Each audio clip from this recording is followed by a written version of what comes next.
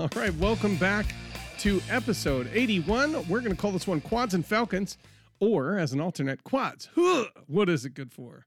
I'm here with my good friend, Brian Phillips, and we're going to talk about some things that we've been up to. He's got a history segment that he had all geared up for today. We were going to meet up with Joe, but Joe got called out on work at the last minute, so we're going to see how this goes with the two of us, and I hope you guys appreciate it and enjoy it. But he's going to talk about what the Fighting Falcons, right? Yes, the F-16 Fighting Falcon. Fantastic. So welcome, Brian, back to the podcast. I appreciate you putting together the history segment, and appreciate you being willing to talk about what we've been kind of both doing in the last couple of weeks, just sort of working on our quad skills. And we're not talking about four-wheelers like like off-roading, but we're talking about quadcopters. So we'll give that a little bit of talk. But I think, as we always do, I want to thank everybody who's tuned in and listened over the last 80 episodes. Holy cow, I can't believe it's been 80 episodes. That's a lot of episodes. Just really appreciate it, and we hope you continue to enjoy. Why don't we just, we usually talk about what we've been up to. Brian, last time we talked to was like a little bit before Flight Fest, I think, wasn't it? It sure was. Yeah. Oh my God. Well, you don't have to cover the whole ground, but by all means, give us some highlights, and I'll talk about what I've been up to in the last couple of weeks. For sure. You want to start us off? I can do that. So I think a couple of the planes that I have that we had talked about a bit in the previous one was the first one was the Sea Duck à l'Orange. À l'Orange. The à l'Orange. I love it. So that one was getting a bit tired. So my son and I decided that we were going to give it a warrior's death in combat. Nice. At Flight Fest. So I gave my son the honor of doing that, and so I believe it was Friday evening combat. He went out there and he flew valiantly, but unfortunately the Sea Duck got split in half. There's a little bit of video of it on my YouTube, my small YouTube channel. If anybody wants to check it out. Yeah, I'm gonna put a link to it. But it was a good death for the Sea Duck. So in the next morning, I promptly went and bought a new Sea Duck speed build kit from the flight test store while we were still there at Flight Fest. Right. I did build it after we got home. I did build a new one. It's a little bit beefed up this time. I put larger than recommended motors in it. Yeah, I was gonna say how did you beef it up? How did you strengthen it from last time?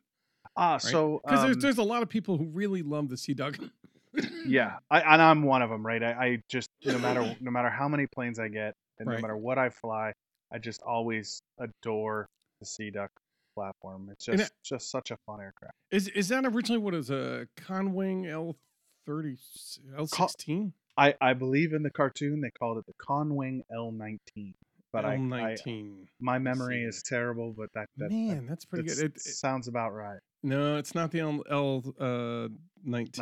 L26 maybe? No, it's L16. Man, I had 16. It good. Dang, it was good. You're good.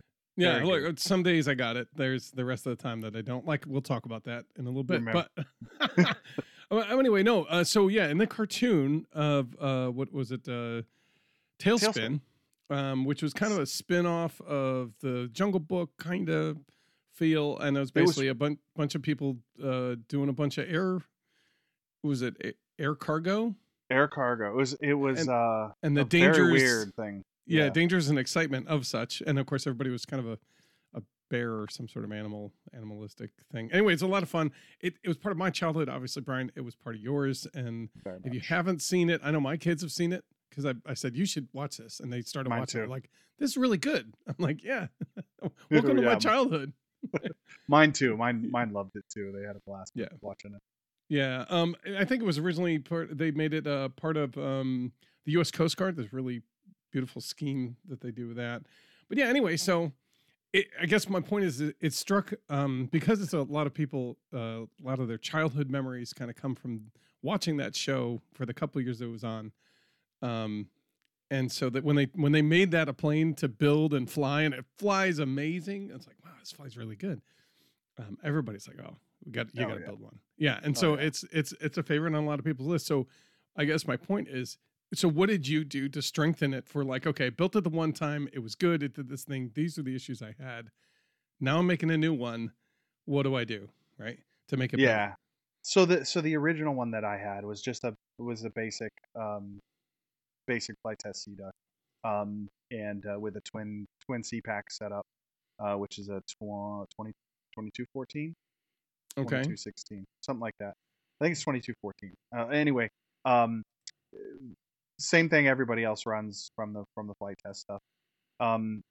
That Sea Duck got a whole lot of abuse over the time. It got crashed several times and repaired. I think I went through 2 center fuselages on it. It was very much abused, and that's the reason why we retired it, because it was getting soft. The booms out to the tail were starting to flex a bit, and it was losing elevator authority and all kinds of stuff. So when I put this one together, the first thing I did is I really beefed up the main wing spar. Sorry. I really beefed up the main wing spar. Put a large carbon tube in there. Okay. What size? Laid it in. I grabbed it off of my stack. It was what I don't remember exactly what size it was, but it was just large enough to just nestle inside the foam spar. Okay, so probably like 12 millimeter or something like that. Actually, I think it's smaller than that. I think it's more like 10.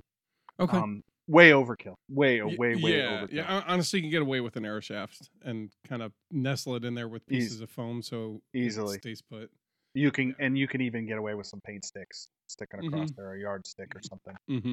So I did that, and as I was making the tail booms, I laid in some carbon rods that are probably 3 millimeter carbon rods, focusing on the top skin and the lower skin, just to give it some bending strength.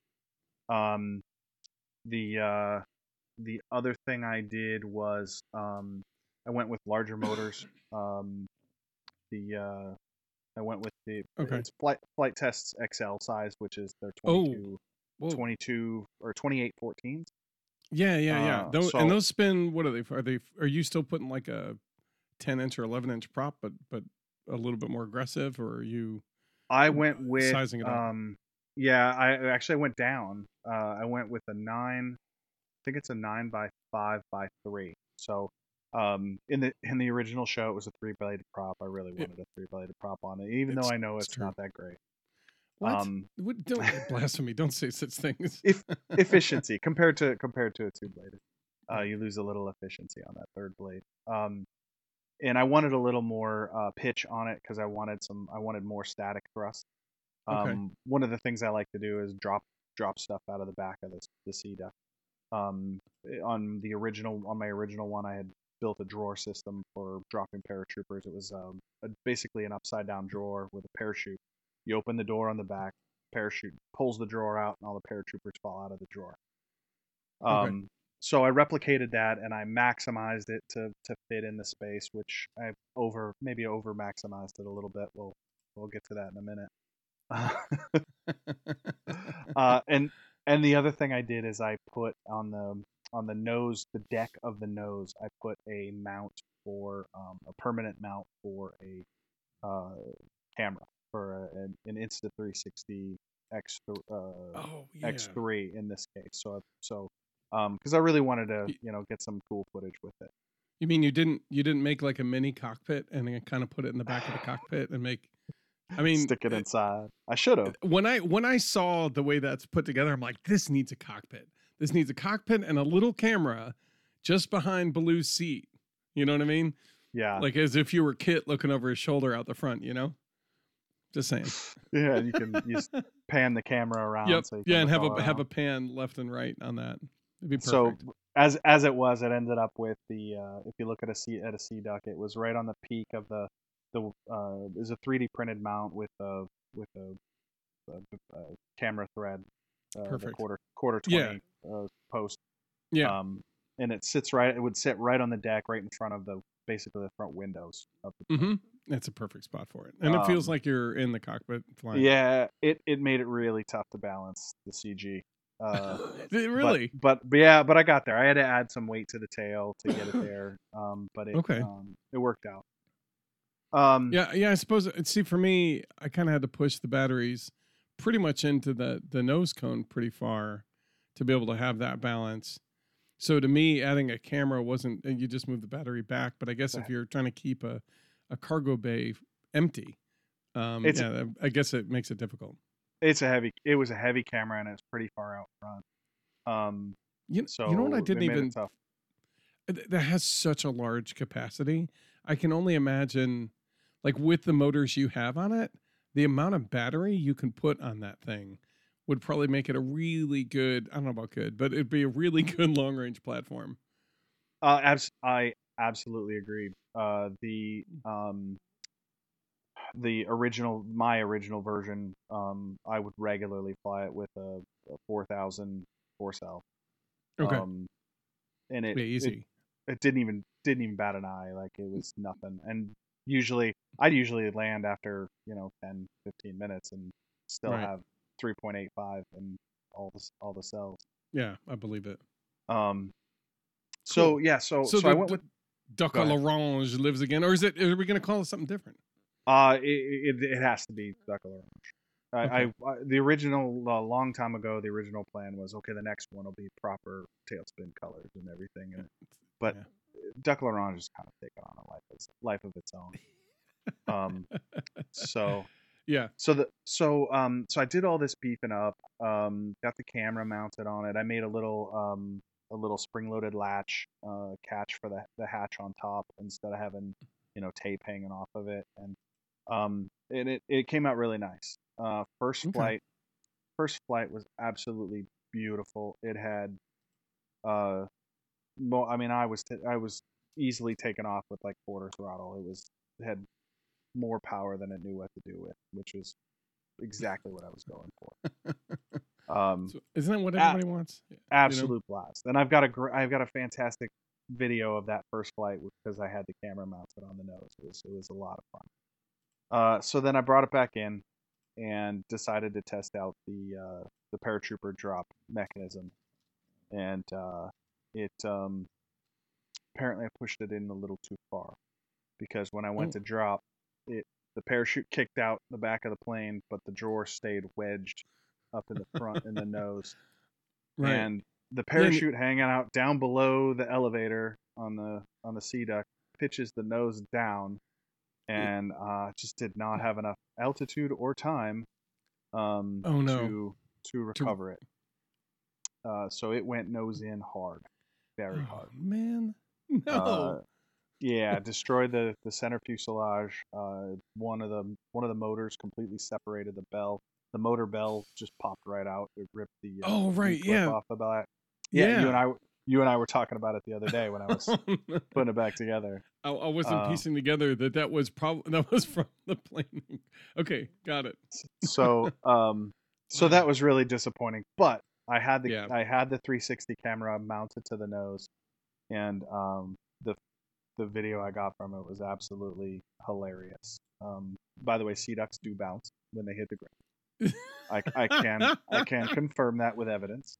Ask him, he knows. Yeah. So I'm still learning how to edit 360 video, and I haven't had much time to apply to it. But once I do, that video will be available to watch as well. It's pretty funny. Okay. It's pretty funny.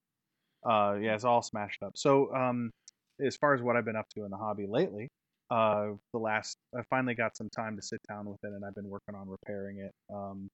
I've got a new lower fuselage made. Wasn't happy with the upper fuselage that I made, so I'm going to redo that. Okay. Part of it's because I'm moving the camera mount instead of on the deck. I'm moving it to the top of the fuselage, right at the wing spar, just to make balancing a little easier no matter what I have in the plane. Okay. Yeah, so it's mostly repaired other than that top deck and getting the camera mounted to the upper deck, and then gluing the fuselage together, and then seeing if it still works. So nice. it will fly again. It's if the wing and tail booms And basically, the rear half of the plane more or less survived, which it sounds like it sort of did at expense. That's all fixed, and I actually added Yeah. some additional carbon fiber strip to brace the tail where it Okay. cracked. Okay. So But it yeah, so should be it's a good flyer. It's pretty forgiving. So I think you'll be. I love it, and my kids do too. It gets chuckles every time, especially So in the orange paint. right. Have you flown it off of a puddle? No, because I use the rear door. Yeah. I don't. I haven't tried to fly it off of water because the water would just come in under the door in the back. I'd have to seal that rear door for it to. I'm just. I've flown it off of wet grass. Right. So how? I'm trying to think. So you have the interior box sits, and it gets pushed out, right? And then it basically drumps out whatever's in the box, right? Yeah, it's literally an upside down drawer. So you flip the plane over, you pull the drawer out, you load it full of your little parachute guys from Amazon, right? And then you just slide the drawer back in. The floor of the plane holds everything in. Then you flip the plane back over, you tuck the parachute up next to the box, and then you close the door on the parachute to hold it in. And so when you open the door with the servo, the parachute drops out, catches the slipstream, and it pulls the drawer. Makes some sense. I'm mentally trying to figure out, like, how could you make that waterproof enough? Because again, you don't need a whole lot of depth. I mean, you really only need like an inch for it to sit in the water, right? Right.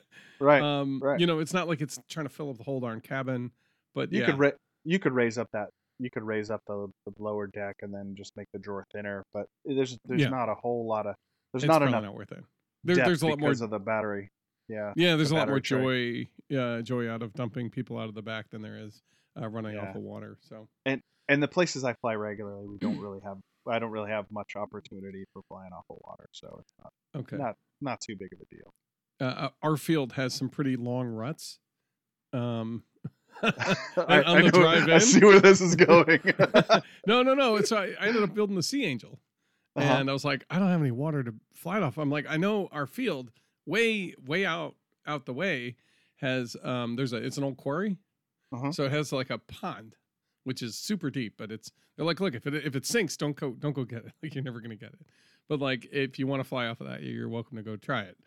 But I'm like, and I looked around the one day it rained, and I'm like, our field gets wet like crazy, and I only need a couple inches, and I literally needed about a half an inch to be able to fly that off of the water. So nice. I ended up actually flying off the water, amazing, and I landed it in the water barely, but it was awful to take off the ground, but it was great. That describes most of my landings. Yeah, well, just barely. Just barely. Okay, so you rebuilt the Duck à l'Orange now twice.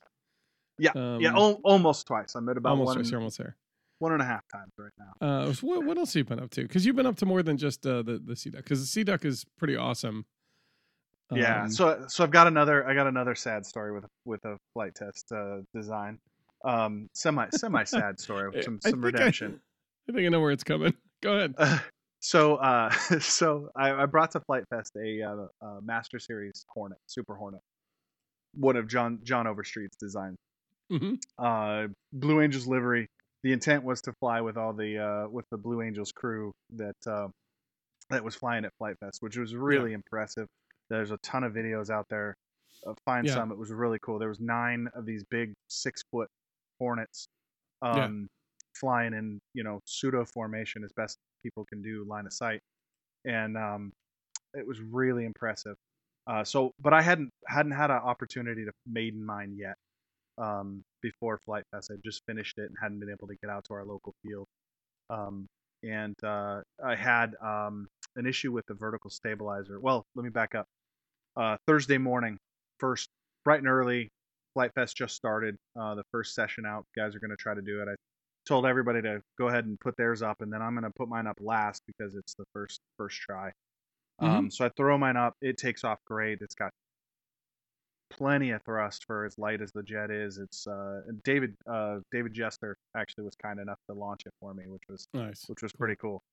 But as I made the second turn, as I'm coming around, I realized that I had not braced one of the vertical stabs enough for both of them, and one of them cocked to the side, and it kicked the rudder.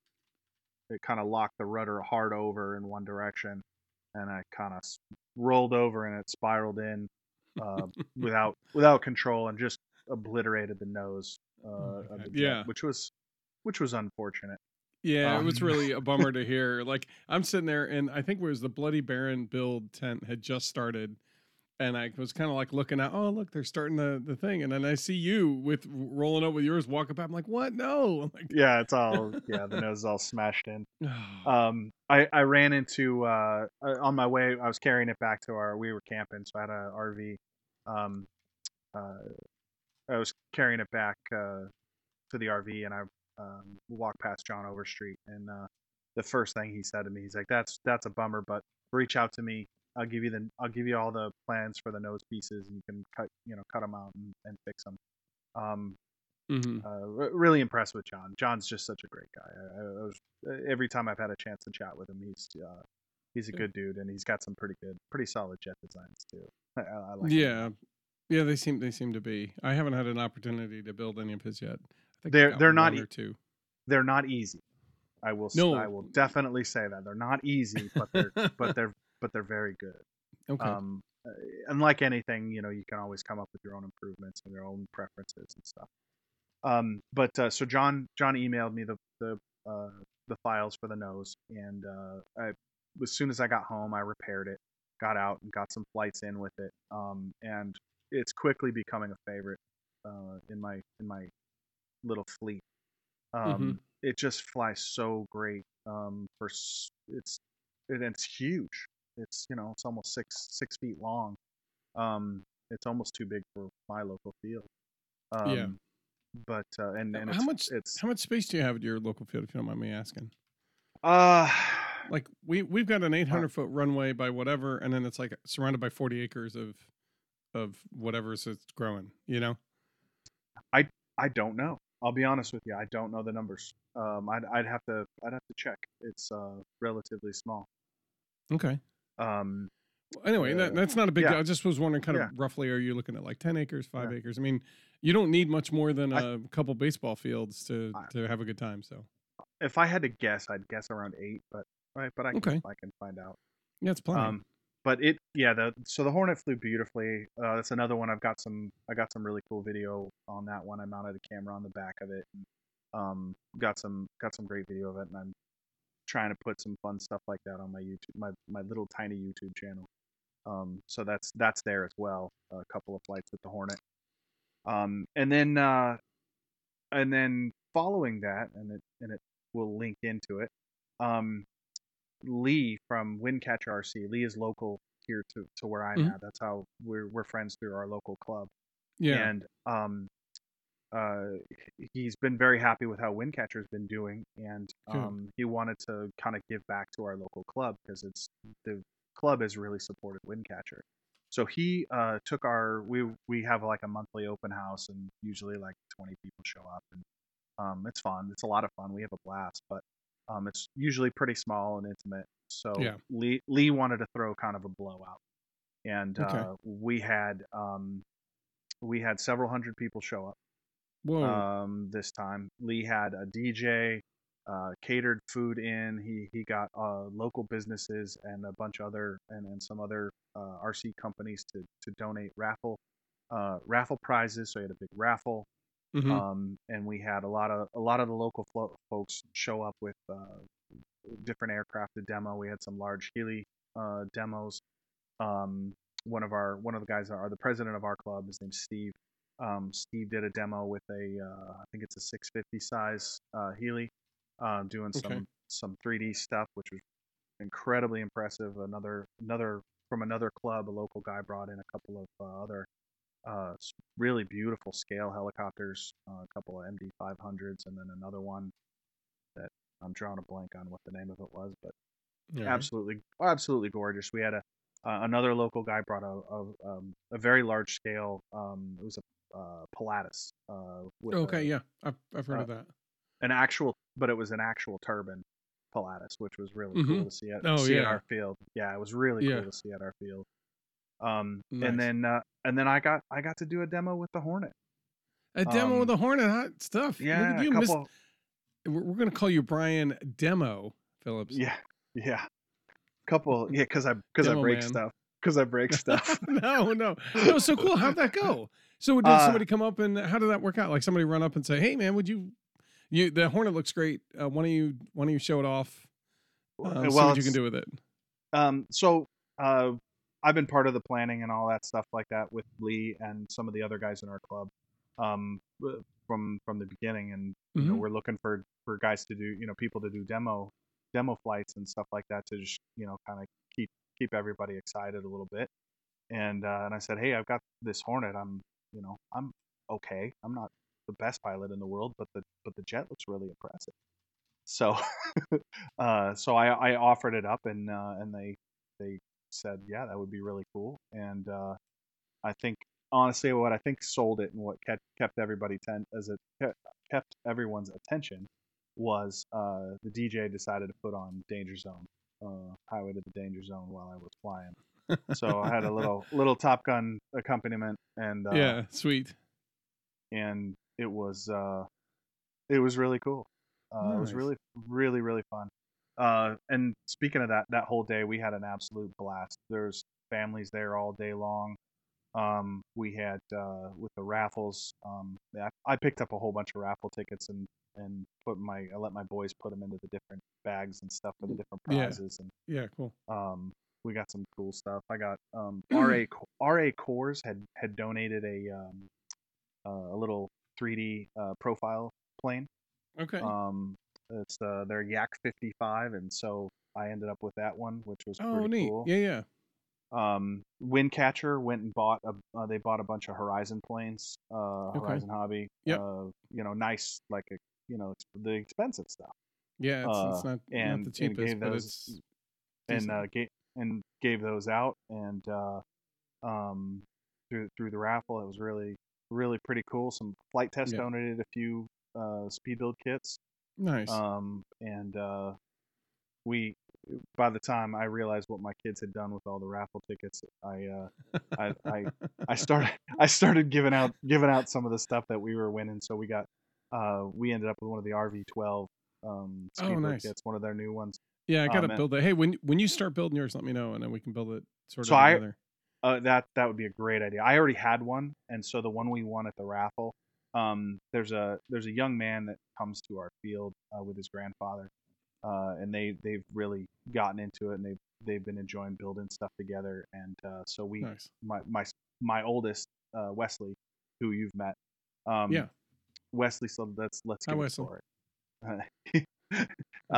Wesley said let's give it to Corey. So we gave Okay. we gave it to this young man, and Really cool. with his promise that he builds it with his grandpa, and they come back out to the field with it. So yeah, that's awesome. That's exactly what those events are about. I'm so glad you guys were able to pull off like this really, and big thanks. You know, my hat's off to Lee, putting his stick in the fire, as it were, and making that burn bright, because that's awesome. That sounds like you guys really got a lot of great exposure, as well as doing exactly what you want. I mean, you want to get the families out there. You want to get people multi-generational. It's like, I remember doing that. This was awesome.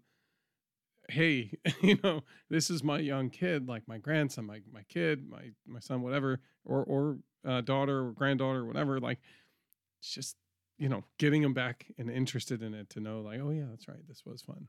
You know, and for the public who doesn't know about it, because most of the fields are out in the middle of nowhere. Like, really, they're just stuck in a corner of the township. You know, like, don't go there. You know, like, those crazy people are there flying planes. Don't go near. Right? Like, no, it's like, no, come out. Like, this is fun. We need to have more people enjoy this hobby. It's harder than it looks, and it's a lot more fun, and it's absolutely worth it. So. Yeah. I'm proud of you guys for pulling off such a really cool event. It sounds like you got a lot of great turnout. we did, and I really can't say enough nice things about Lee and Windcatcher RC. Yeah, Lee's a stand-up guy. Yeah, I mean the stuff he went through to get that all out there, it was just absolutely fantastic for our club.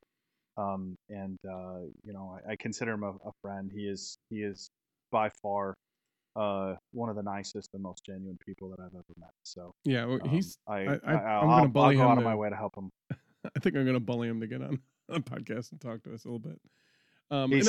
He's doing the kind of thing that I think we need more of in the hobby, and I think there's a lot of it, but I don't think it always gets highlighted. And I think I want to have him kind of come on and talk about some of the things that he supports, just because he's like, I do this thing, I built this thing, and it does well. You know, whatever his business that makes all the money.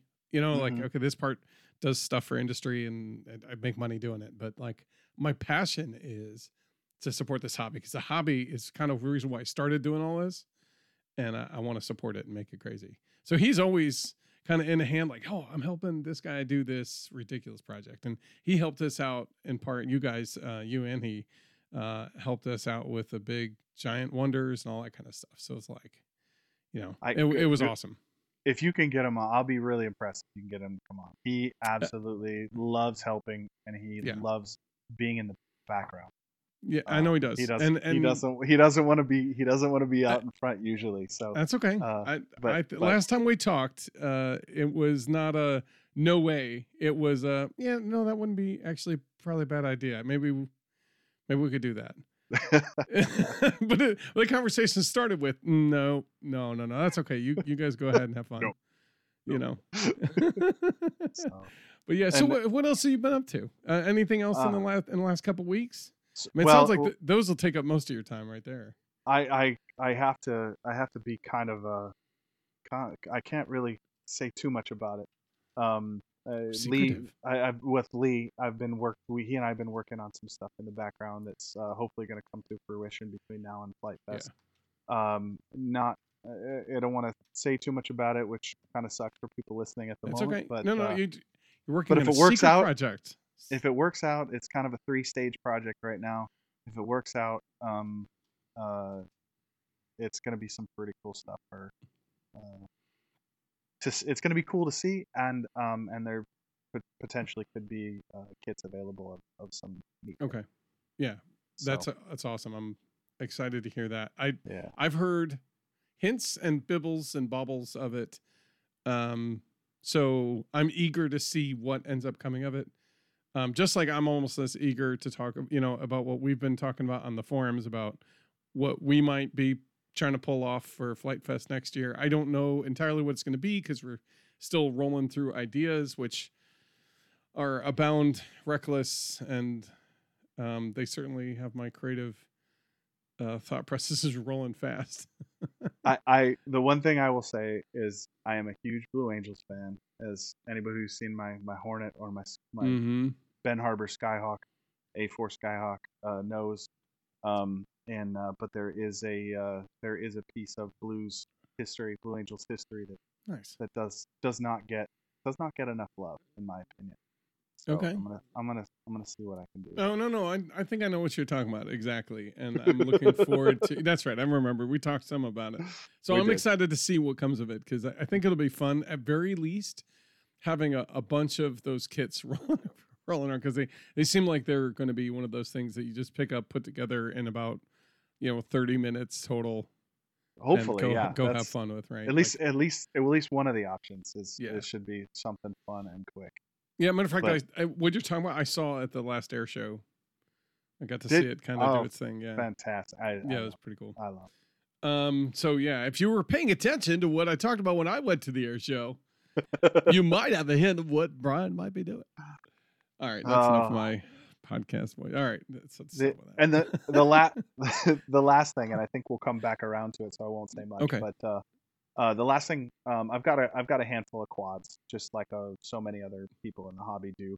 Right. And if quads aren't your primary focus, they can be really daunting. A lot of crashes, a lot of broken parts, stuff like that. And I was gonna say which part of it, because how are you tackling the quad thing? Are you building it from a kit? Are you buying a ready built, but with parts, understanding that I'm going to have to replace a lot? I've done a little bit of both, to be honest. Okay. I've done both. And I've got kind of, they're all relatively small. I've got a tiny whoop. I've got a little one, a little bit bigger. It's a gremlin size, like a flight test gremlin. And then is it a gremlin or? It is a Guardian gremlin. Okay. Flight test Guardian gremlin. Okay. And then I've got a Flywoo. Yep. Which one do you have? It's a Flywoo Explorer. Okay. It's more of a cruiser. It's like a long range cruiser rather than doing anything super crazy with it. Is that the one that's like 7-inch speed props? No. It's nowhere near that big. It's okay. I think, the props are only like 3. I think they're 3-inch props. Okay. No, that's fine. Yeah. I asked because I ended up buying one that's the long range 7-inch deal where you basically put one of those lithium ion battery 4 cell packs and just run it at like 20%. And just go. And that's the reason why I installed the ELRS in the first place a couple weeks ago, because I want to get the 900 megahertz running so I could run the long range and just run it really far. Yeah, mostly because I want to, and then that's what we'll talk about is I want to use that quad to be able to find. I'm going to put a switcher and have a camera that points directly down, so that I can literally run back and forth across the field, and just find my damn plane when I lose it in beans or wherever it is. Oh yeah, like that's one of the missions that you have a quad for, right? So anyway, so you have the little Explorer, the Flywoo Explorer. Yeah, it's a 4-inch now that I look at it again. Okay. It's a 4-inch and it's the same idea. It's just the small one. This one is just barely sub 250 grams. Oh, it is sub 250. Okay. It is sub even with a secondary camera on it. I have mine set up for a RunCam thumb. To run on there, but even with that. What you've got that's the one you just put on the Duck à l'Orange, right? The thumb. What do you think that's the Insta360 X3. That's the it's got lenses on both sides, for 360 view. These are the RunCam thumb is just a little teeny guy. Okay. It's got no battery in it. Right. So you gotta hook it up to the quad power supply or make a power supply for a fixed wing. I almost bought that like 3 different times over the last week. What do you take of it compared to the Insta360? Which do you? Very different animals. Very, very, very, very different cameras. Tell me about it a little bit. The RunCam thumb. I wouldn't bother with the regular thumb. Unless it's in an application where you have a high risk of losing it. Because they're very inexpensive. They're decent camera image quality, but not amazing. The RunCam Thumb Pro, and I think it's HD, but it's not 4K. It's like 1080p, I think. The RunCam Thumb Pro has a better image quality, and it's 4K, or can be set to 4K. Right. It's the regular thumb has a round lens cover, and then the Thumb Pro is more of it's like a rectangular. Yeah. I would jump. It's a little more expensive. I would jump straight to the Thumb Pro. Thumb Pro. Okay. It's still under $100 usually when you can find it. Yeah, I saw it anywhere between I think 70 to 100 depending on which coupons you could get. Yeah, and I've been pretty happy with the Thumb Pro. I mean, if you look at any of the like any of my Hornet onboard footage, that's or any of my Noob Wonder, the Prandtl Wonder. Okay. Prandtl Noob. I forget what we named it. You know what I'm talking about? No, absolutely. I mean, and any of the onboard stuff from those has been with the Thumb Pro. Okay.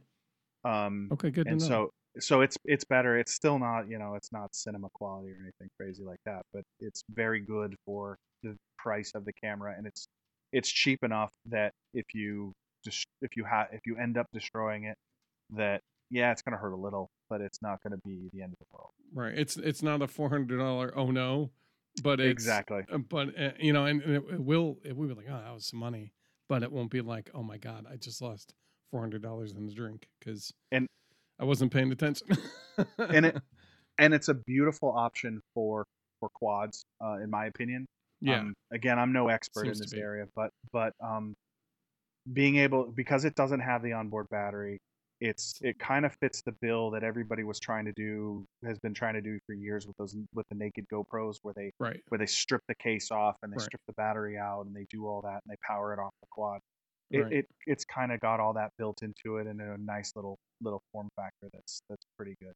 Right. It seems easy to kind of place in different ways easily, but you can power it. You power it from the board and that, or from whatever you have, which it's like, okay, cool. I didn't have to laden the craft down with another battery that I don't need. And that's another thing I don't want to have to remember to do.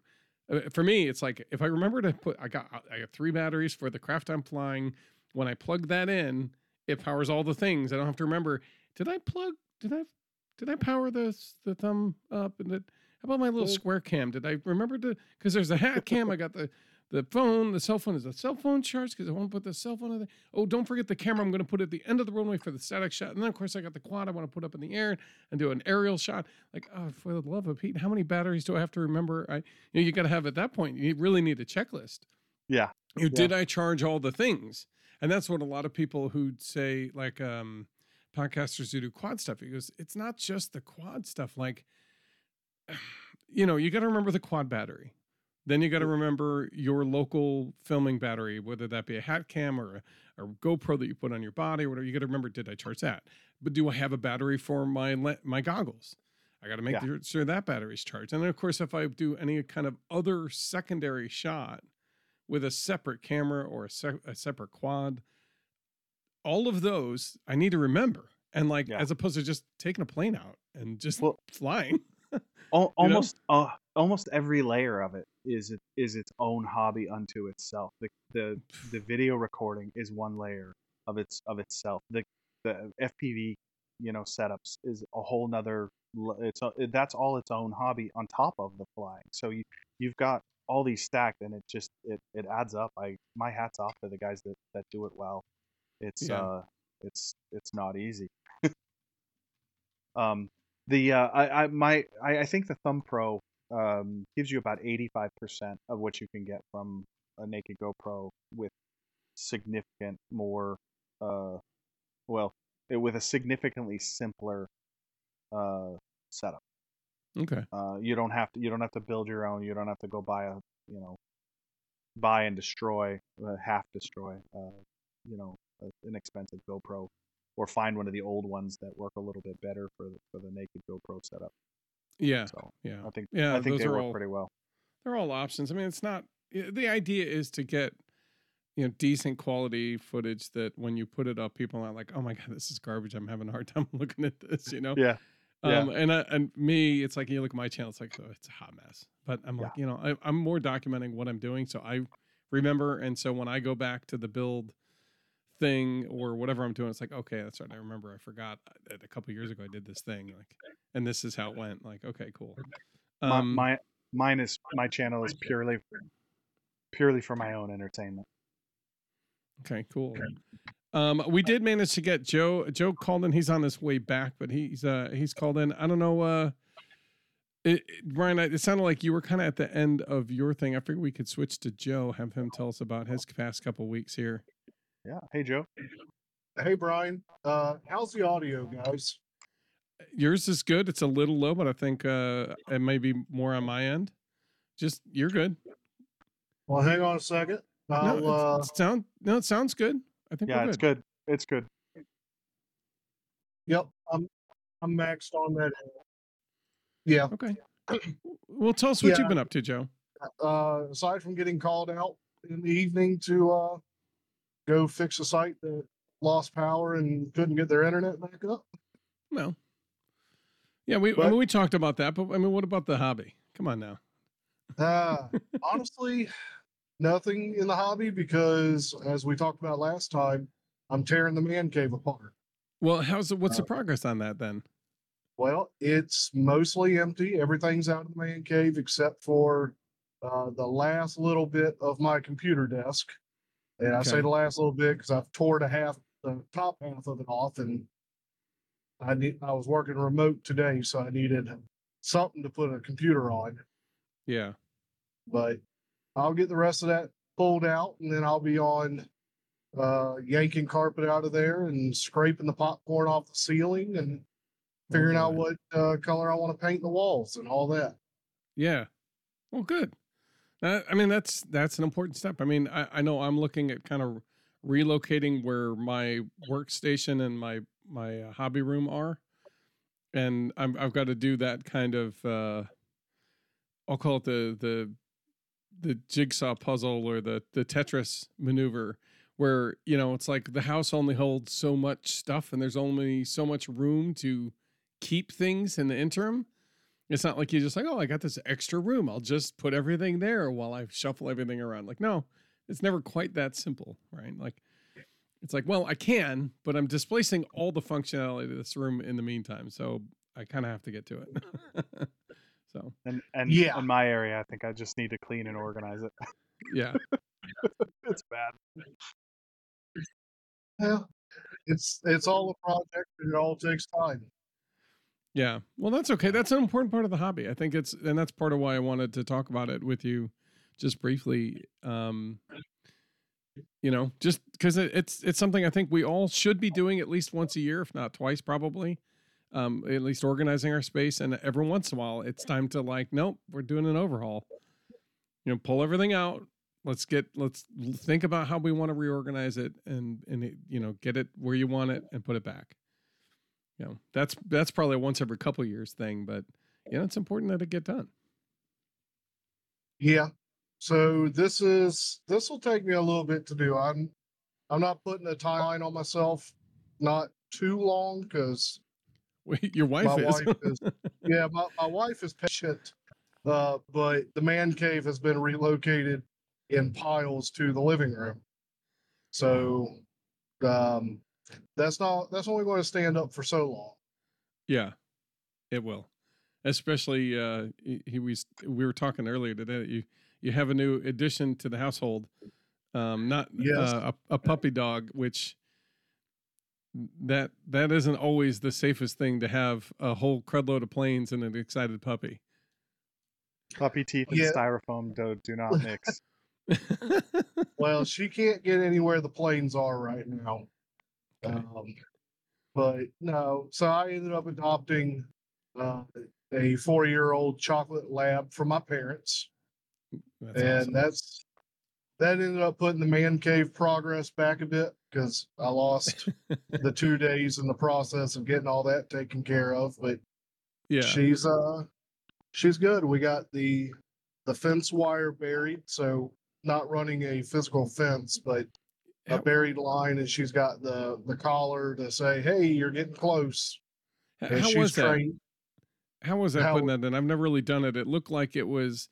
The guys who professionally do it run in with one of those little kind of like chainsaws or whatever the heck they are for the dirt. But I mean, it seems like you could really just take a shovel and just kind of run a line. It's not easy, but it's not hard either. So what'd you guys do? Well, we ended up doing up against the base of the house, because we only fenced off the backyard. So yeah, it's against the back edge of the house. And I was on call this past weekend, so I had to go and left my mother and Rachel to do a lot of that while I had to run out to a site. But they took it's like a hoe, but it's flat. It's that flat blade. Okay. It's like, think a hoe, but it's not got the crook neck for the 90. It's just a flat blade on the end of the stick. And we just kind of pulled the dirt away from the base of the house, and you lay the wire down there. But getting into the grass and all, we were going to use like a flat shovel and just, punch down and spread the ground. But then we tossed around a couple ideas where I've got a bush whacker kind of attachment for my weed eater, and we ended up borrowing my sister's electric edger, Okay. And That's a good idea. Yeah. Yeah, it's not unlike just a shallow ditch witch. Yeah. And I mean, that's all you need. You don't need the thing like a meter underground or anything. You need it you only need pretty close to the surface. a little bit. You just don't want the dog to dig it up. That's all. Right. And so we well, you just don't want it coming up in rain at all too. But so they ended up running the edge around the yard, and then it was still kind of rough on fingers to clear out the grass and the dirt from that shallow trench it makes. So a mixture of that and that flat blade, Rachel would stab it down and then work it side to side real quick, and then it's only like 4 or 6 inches, but stab and work, and that opened the ground up where then they could just stuff the wire down in it and then walk back and tamp it, and it closed the ground back up. So I was gone for 2 hours and they got it pretty much around the whole backyard. Cool. It's the best kind of install. Yeah. Like it. I didn't say that. No, you didn't. But no, they did good. They got it done. And there were some areas where I got roots that, the top level skipping along the ground kind of roots from my neighbor's bush patch, tree grove nastiness that grows along the back of my line. Oh yeah. So the edger couldn't bust through those roots. So I gotta go back there and there's some exposed wire back there that I need to figure out how do I want to bust roots and try to get it underground, or just bring in a small load of dirt and build the ground up around that area. All right. But nice. Yeah, no, if you're wondering and you're thinking, it goes easy enough. Okay. Yeah, I mean, I've got to redo my fence soon. And I think so when I do that, I'll probably put one in.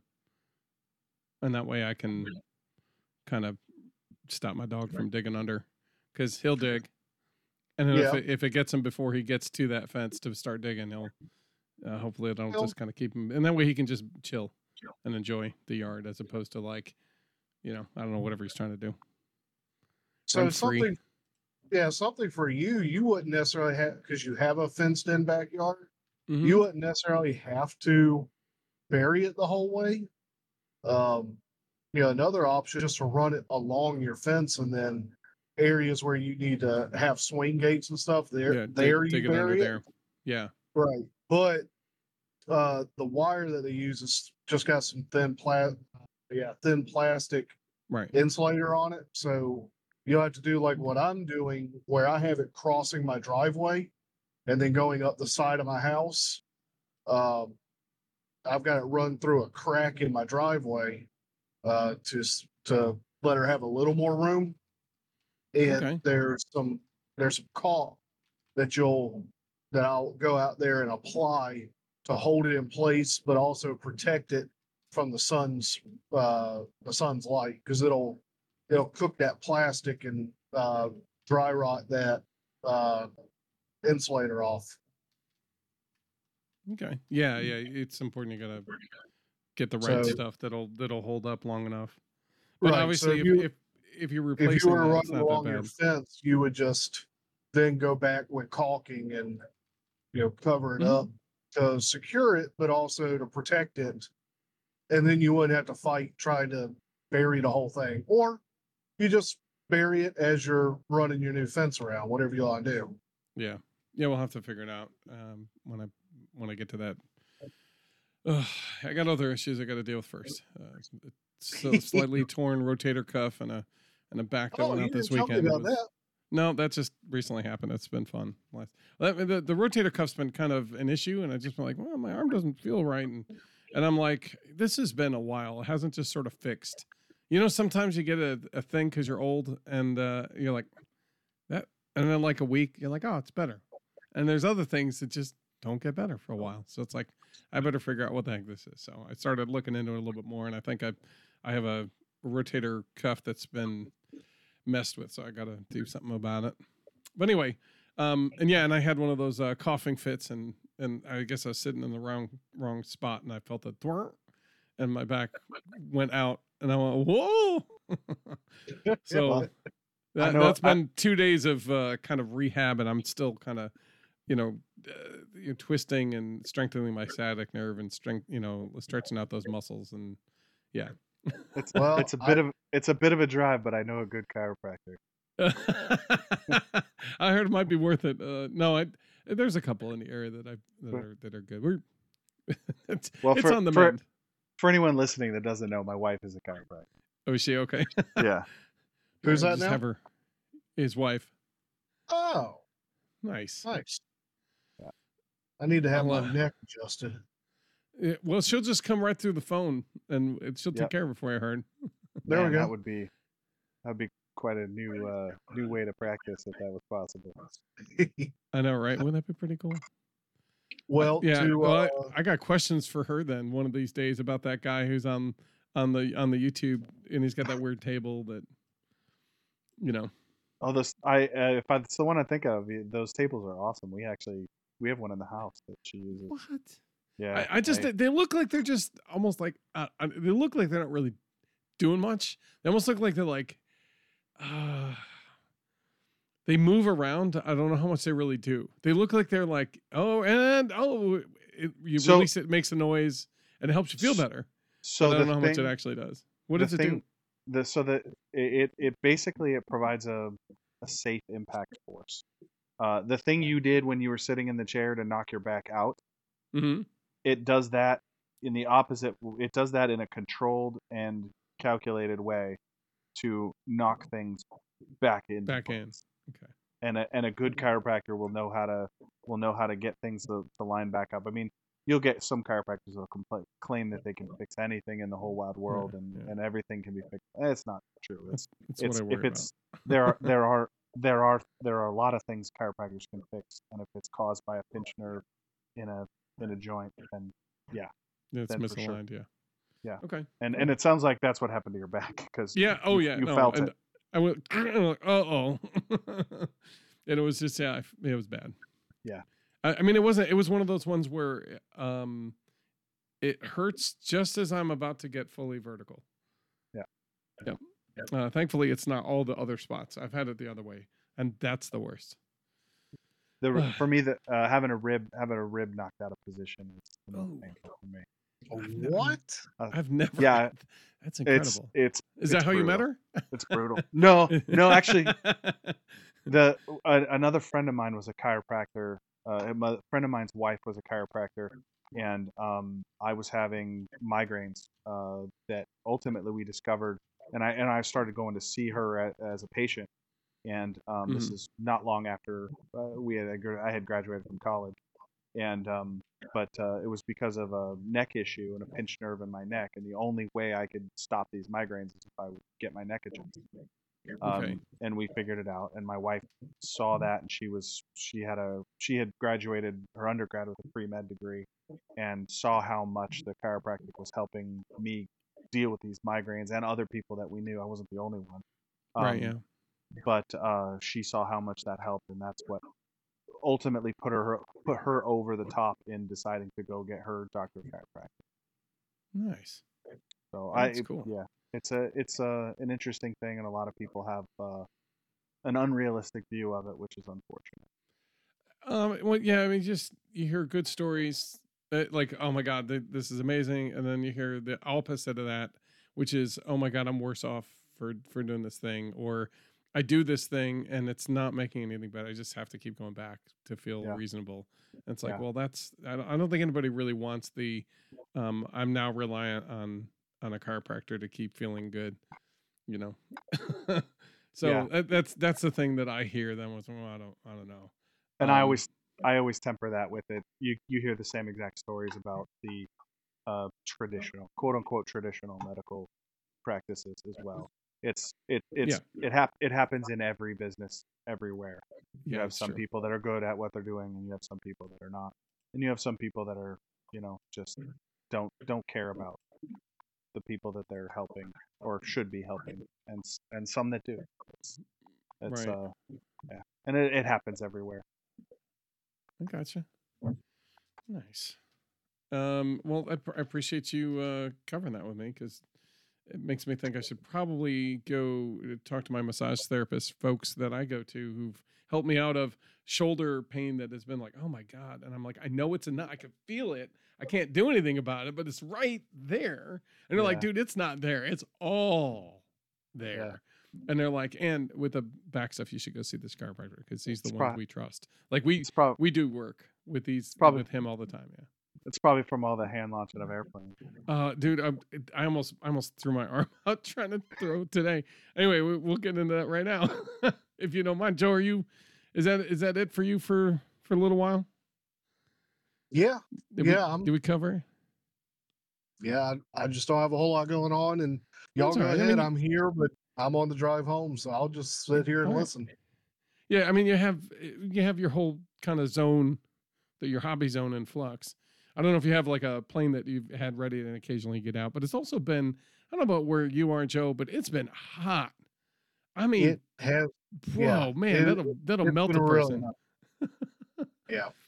I mean, and around where we are, it's 100% humidity too. You know, like it's not just hot. It's like, I can feel the like I'm walking through a chunk of moisture as I breathe in and out. I can feel it coming in and out because got that much in it. Ugh. Oh, that's brutal. It's bad. Yeah. Anyway, sorry. Go ahead. No, I was just gonna say, like, I do still have the Edge that I could take out and fly, but I'm now in a project, and if I go and fly, then it's not getting the project done. Yeah, right. Yeah, there's that dichotomy there. So, yeah, I don't think I'll be going to fly for a bit. And the next time I go flying, I also want to have, I've mentioned it before. I want to see if I can get like 3 fogies built so I can take the kids at the church flying. Because I had plans to take them flying throughout the summer, and that just didn't work out. So, yeah, if you get them ready, I mean, the fall is a good time to kind of, because it's cool enough to enjoy the time outside, you know. Yeah, and that's a good time to have a plane ready. So, yeah, get your stuff. This is a pot calling kettle black, but get your stuff together, and then and then you can get those planes built. Because I'm with you. I'm going to build a couple fogies again because they're just really good trainers. I feel like I need to do that too. Our my church has got a bunch of space out in the back area, right behind the church. Now we have a bunch of property, and I could be flying with a kid from our church. Nice. There you go. Well, cool. No, it doesn't need a lot of room to fly. Yeah. You go ahead. I think I'm hitting some shoddy internet areas here. Yeah, you hit a little bit of robot-y stuff, but we heard you. We got you. Cool. Well, then I'll go through mine real quick, and then we'll get into history. So I've been staring at Aero FPV's channel, who has now become Experimental Airlines. So if you haven't noticed, Ed from Experimental Airlines, who came up with, I'll call it the streamlined version of flight test kind of construction. It's just like a real simple version of it. I kind of had a variation. Anyway, it's always one of those things you're like, oh, that looks really good. And I've looked at that for 10 years and thought, I should build one of these things. And I finally decided I'm going to build one of these things. And it turns out what I've been doing with my construction, which is ironing the edges and stuff like that to kind of taper them. The only thing I haven't really done is I'll call it the facing tape trailing edge that he does. Basically has the underside is where you bevel.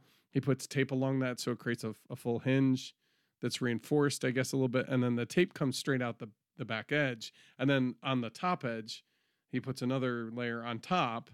And then so all that's left of the trailing edge are 2 pieces of tape that are taped together with the sticky side facing each other. So it's really, with enough of it, it's pretty solid.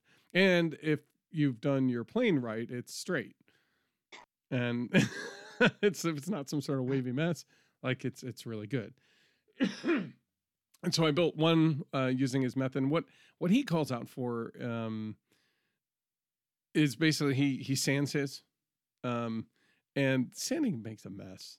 It just makes a mess. And I'm typically inside my house. And I don't really feel like pulling out my vacuum just to get a couple piles of dust. That I'm like, So I pull out the iron and just and take care of it. And then all of a sudden the edges are solid. When I put the glue down, it's against paper, that's against foam. Like I feel like it's a more solid connection. So I ended up making the second one like that. I like that one better. Either way, the construction method is interesting. The fuselage method, I'm not confident in, but it is quick and simple, and I do appreciate that. So I ended up building the Baby Ansley Peace Drone, which is a canard flyer. His goal there was to basically take this plane, fold it up, and put it in his luggage. And so carry-on luggage is like 22 inches long. He's like, well, this will be like 20 inches for the most part, with the exception of the motor. Take the prop off, and I can stuck it in my luggage. And away I go, right? Put the batteries in the transmitter in my carry-on, and then the other stuff in the thing, and I've got a plane I can bring anywhere, which is pretty cool. And Amy, I'm one of the things I wanted to get her in. If and it looks like it's an easy chill flyer. You just pull it out and you just throw it on and go and fly, and it flies for a while. So it would give her time to fly. And it would give her time to learn, and it would be gentle. But then you could break down to almost no space, because she doesn't have a ton of space in her house or in her place. So, yeah, I figured that would be a good one. If it works, then it was great. But so far, every time I've thrown it, it veers hard to the left and rolls. And I'm like, what in the world? It's a tube. It's a there's no twist to it. I mean, it's a solid straight. We can look down it, and there's you can, if you wanted to, you can kind of line up the front and back edges, and I'm like, I don't know what I'm doing wrong. Like, I built these things exactly the way I see in the videos, and I think I've got the motor set up where they're supposed to go. I even changed out the motor to something a little smaller, something with a little bit less torque. It's got a 5-inch prop on it instead of like a 10 by 4.5 or an 8x4.5. Like, I can't get that thing to get off the ground and stay flying straight. I thought I had it today, and then it was like gusting out of the field. Like in my yard, it was a little windy. I went out to the field.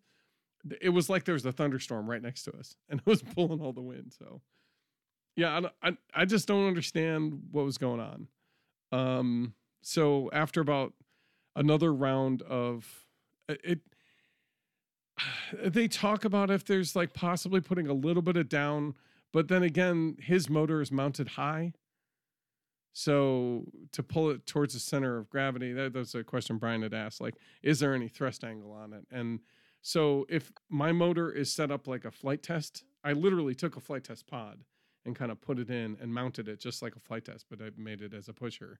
So it's straight and level. Like, it's along with the drone top surface, which is right at the wing. It's like just below the wing. So, I mean, technically, I think there's a little mush, and I pulled it in a little bit. So I think there's a little bit of up thrust angle, but not by much at all. So I'd be surprised if that was it. I mean, it wasn't going up or down. Like, up or down, I could manage. It was veering left, like yawing wise, rolling a little. I was like, I didn't see any left or right. I tried to make sure that it had an even space along both sides. And the motor pod was, the motor mount was flush with the printed, with the firewall. So it was like this. It was straight and set. So, yeah, it didn't make any sense. So I'm thinking I'll either make a new, just make it, they're really quick. So I might just make a whole new one and see what goes. In the meantime, I've made the bigger one. So instead of making 20 inch, I figured to make the 30 inch and see if that goes. So I was putting together the last piece of that. I've got to pull the servos in and mount up the wings and put the motor on. But the motor this time I'm going to glue is a plywood piece, and I'm going to screw directly onto the back firewall. So that's going to be done a little differently than putting it in a power pod. So we'll see how that goes. So there'll be an update next time. As I mentioned earlier, I'm switching my hobby room and my office. So what I've ended up doing is basically occupying one of the spare bedrooms in my house, and almost always the dining room table, forever. I mean, it's just always been this way. And unfortunately, it just means that I've got like 2 or 3 rooms that are just like chock full of planes, which I don't mind. But, you know, at the same point, like maybe the plane you walk into the house and see, hey, look, there's a whole giant pile of stuff and planes and building progress and all that stuff every time you walk into your house. Like maybe I should switch that. So my office is kind of more out of sight. It's something I could probably put a curtain over or in front of across like a doorway, so that way it's not always visible. But I wanted to keep it on the main floor because I think that's why I keep going to the dining room and not going upstairs, is because upstairs is where the kids are sleeping. I don't want to kind of, you know, when I do that, I remove myself from what's going on during the day. And, you know, if I'm building during the day, I kind of want to be wherever my kids are so I know what they're doing. And if they have somebody over, then I don't have to wonder what are they doing while I'm not watching. You know, like just trying to make sure everybody's doing what they need to and keep safe. So keeping it downstairs is probably going to help with that.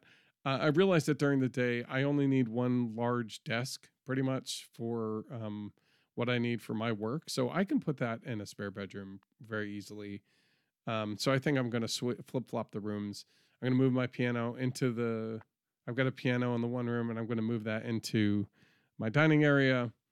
So it kind of opens up some more of that space. And so really, I think what I'm going to have is I'm going to have a dining room that's going to be more traditional dining room. So when you walk into the house, it looks like a normal house, I guess, as it were. And then, of course, if you go around the door and look to the right, it'll be a plain central mess, which is going to be my favorite place to be. So working on flip-flopping that's not the easiest thing. Like I said, there's a lot of Tetris action that has to happen before that really finishes up. So, but in the meantime, other than putting the APDs and the Ansley Peace drones, Amy has helped me as part of that effort. I've weeded out probably about 10 or 15 planes that I realized like I'm not going to fly again. So I took out all the electronics. I took out all the servos. I mean, mostly it was just servos. I've destroyed those builds, and I'm like, well, this one's really easy. I'll rebuild this because what I have has warped and doesn't quite fly right anymore. So like I would want to rebuild it anyway. So I was like, all right, let's take all these down. And Amy's suggestion was, well, we'll just have a cat. We'll just hold the cat up, and whatever plane he touches is the next one you say, that's the next plane I'm going to work on until it's finished. And we're going to give it a go. And it'll either work or it won't, or you enjoy it or fly it, or it'll crash and it'll burn. Who knows? But either way, it'll start helping you weed out the planes you've got on the list. She's like, what about this one? I'm like, well, that one needs like 2 motors and a thing. What about this one? I haven't finished putting the surfaces on, and it needs the little bubbles on the side. But now that I have all the systems, like I have it all. So I'm ready to do it whenever I can get to it. And she's like, well, how about now? And like, and I point to the place behind me. She's like, oh, yeah, you got to get through all that stuff first. I'm like, yeah. Anyway, so, but I pull out the Drachenflieger, which is, it's a 3-wing. If you look back in time, it is theoretically, it was going to be like the first plane ever to fly, period. And the guy who was Kress Drachenflieger, or Wilhelm Kress. Sorry, he was the guy who did that. So he had this design, and I guess he basically had it on 2 canoes, and he was trying to get it off the ground. And he might have been able to do it, but I think he didn't really understand that you need kind of a step on the water stuff and some other things. And honestly, based on what I'm seeing, I mean, maybe his models flew better than mine, but when I flew mine, the CG is at the very tip of the boat. It's like where it comes out of the water. That's where the CG is at. So if he's got the motors there, unless he's got people standing on the front of the boat, he was going to come up off the water and flip over. Like, you know what I mean? Uh-huh. So I'm curious to see. I'm going to mount my motors where he's got his. I'll do another glide test and kind of see where it glides. And again, I'm going to put 2 5-inch quadcopter motors. They're little ones, 1806s. So it's not going to put out a ton of thrust. I'm going to keep thrust low. I'll probably put wheels on the bottom of the canoes so that I can run across the runway, down the grass a little bit. And other than that, I'm going to just see how that goes. Because that was the last step. And I was rummaging through a bunch of stuff the other day, a couple weeks ago. And I'm like, oh, look, a pair of 1806 motors. This is perfect. Here's a left. Here's a right.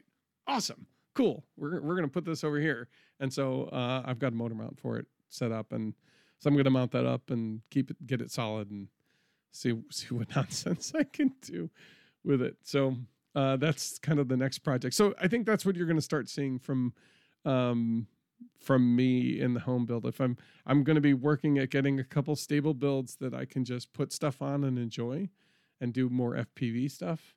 And then I'm going to pull out like mothball stuff. Like, I've got the flying car, fix up the axles. That's all it was missing. Go fix up the axles. So I'll do stuff like that. You'll be hearing more of that stuff. Cool. Yeah. So that's, I have one question. Go ahead. If the small Ainsley Peace drone is for folding up and putting in your carry-on bag, theoretically, is the big one for folding up and putting into your check bag? I don't know. I don't think so. I think it's bigger and it flies for longer. And I think he's like, I can get like 30 minutes or 40 minutes out of that. Because you can put a ton of batteries. Like, so the noob tube is like super long. He basically makes it 45 inches long or 50 inches long is the tube.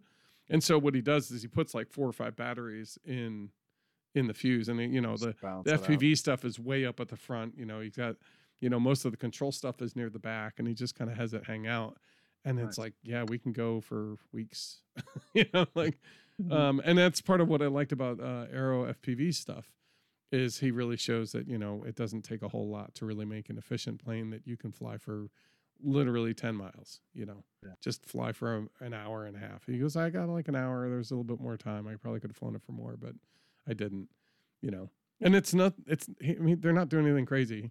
It's really is genuinely like 2 sheets of foam board wide. And it's like a 60-inch, wingspan with 1 piece of carbon fiber in the middle. And just basically a tail section. Cool.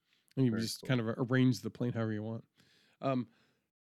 So as I get some of the, one of the other aspects is I tried to get a stabilizer working. I've got those control boards I bought for Flight Fest. So I'll probably start, if I get the APD working, I'll probably use that as a platform to get the flight controller on, getting HUD display stuff with the camera set up, getting a return to home and a GPS and stuff like that. So I can just kind of take it, put some extra batteries in it and send it for a while and just go and enjoy, whatever whatever that ends up being. So, yeah.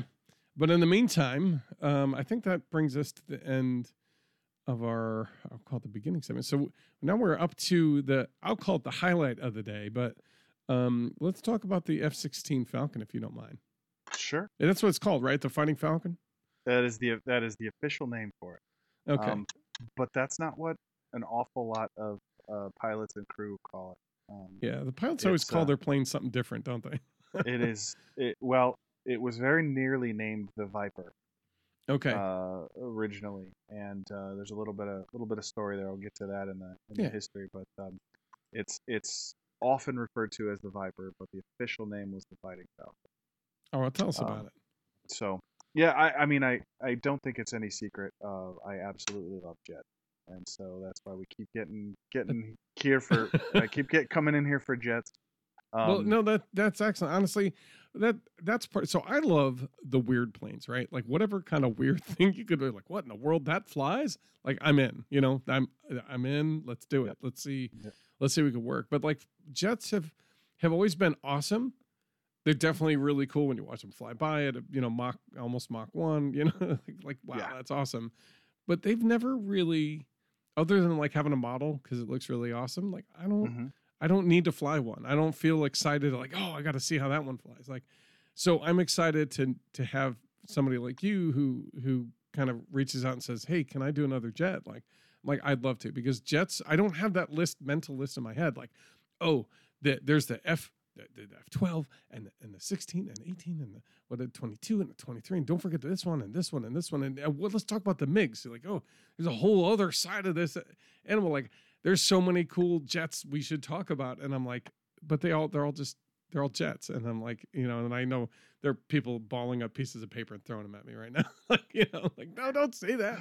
And I know that there's some, and they all perform differently, and they're all really, they all have had their role in history, and have made an impact with a lot of people, either because they know somebody who flew them, they flew them themselves, or they appreciate some of the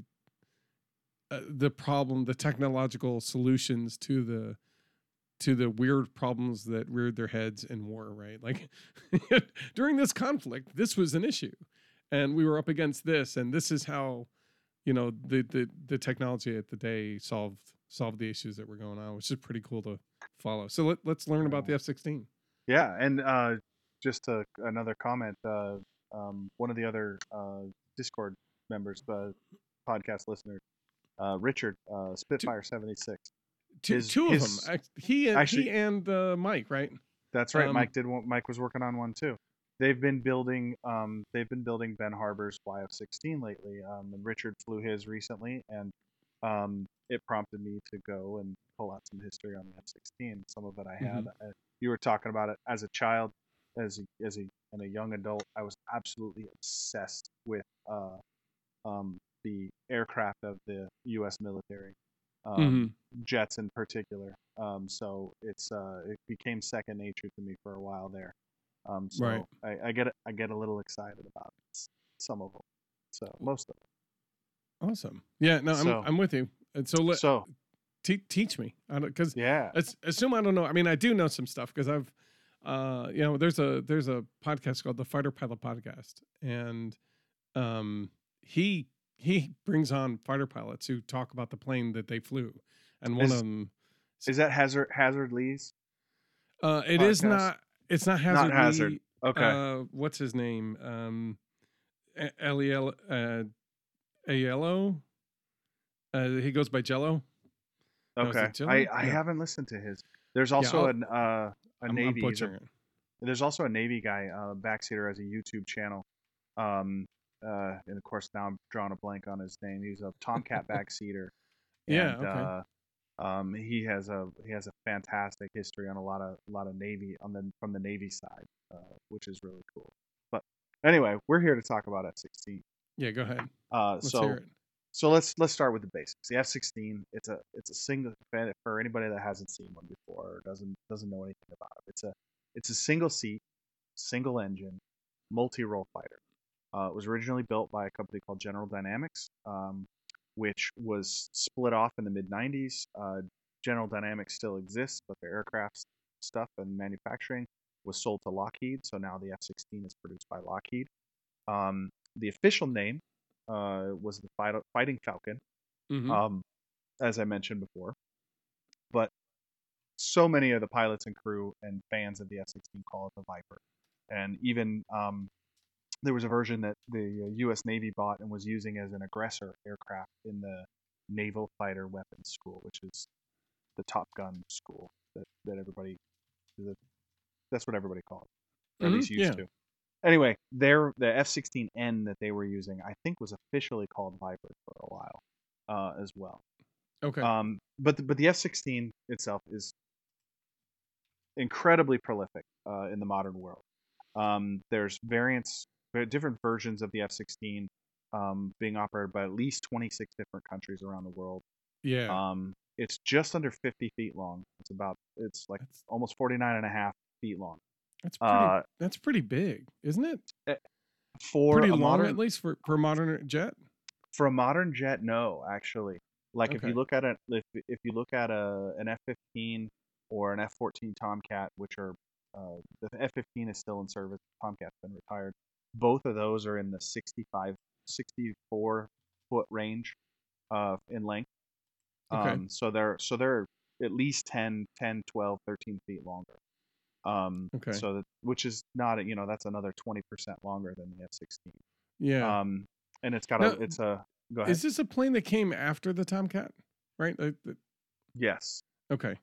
Yes. So the Top Gun plane, the Tomcat, F-14 Tomcat. This is we'll call it predecessor, or not predecessor. It's a progeny of sorts.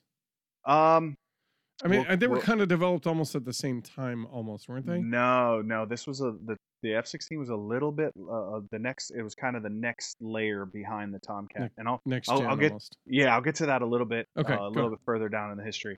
Go ahead. But yeah, so the size wise, back to the size, the wingspan is a little over 30 feet. It's like 32 feet 8 inches. Okay. So it's like I said, it's not nearly as large as some of the other common 4th gen fighters, like the F-15 Eagle, the F-14 Tomcat. Okay.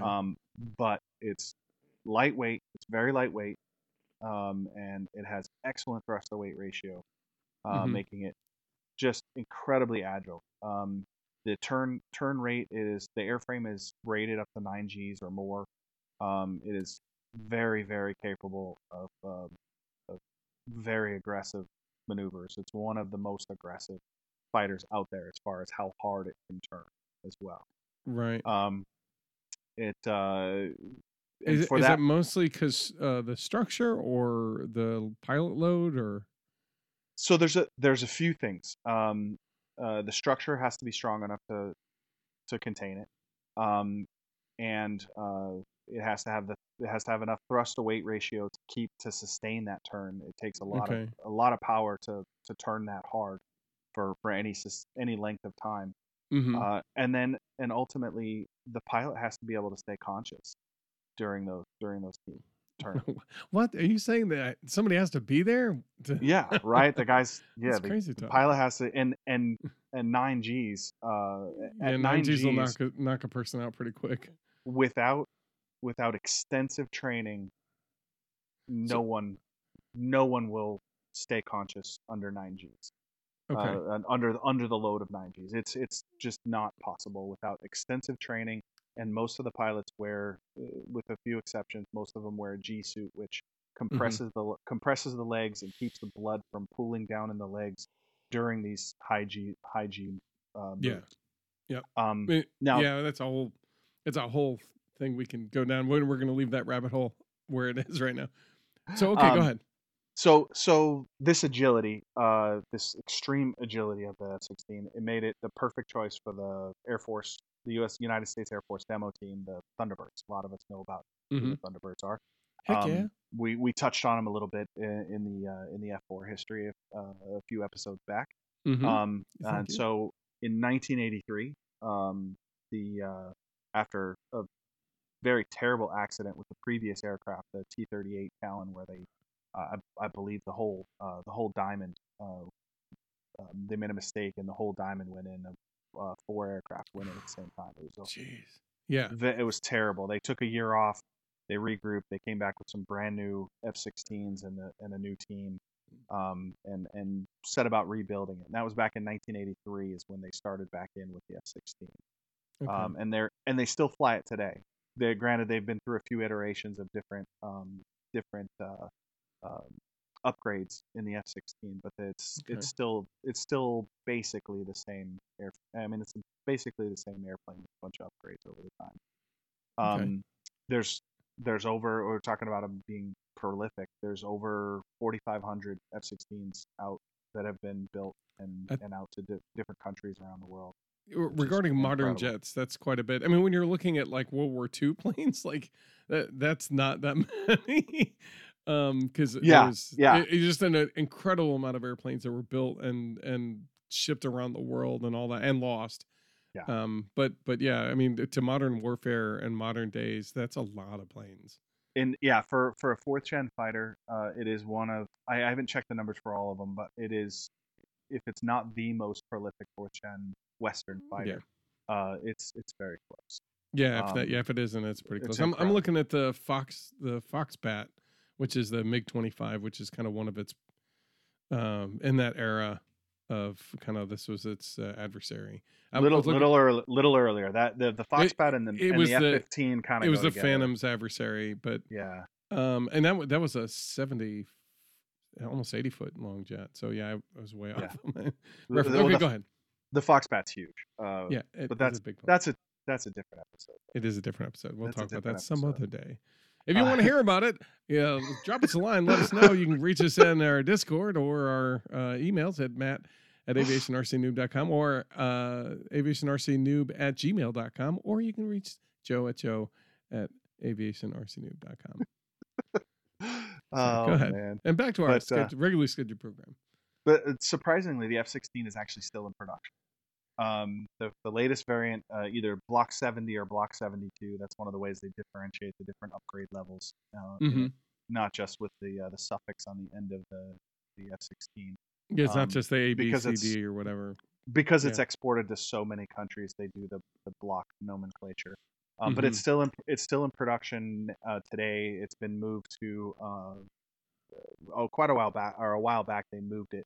But it's still in production at Lockheed's facility in Greenville, South Carolina. And it's still being used today too. That's the thing. Everywhere.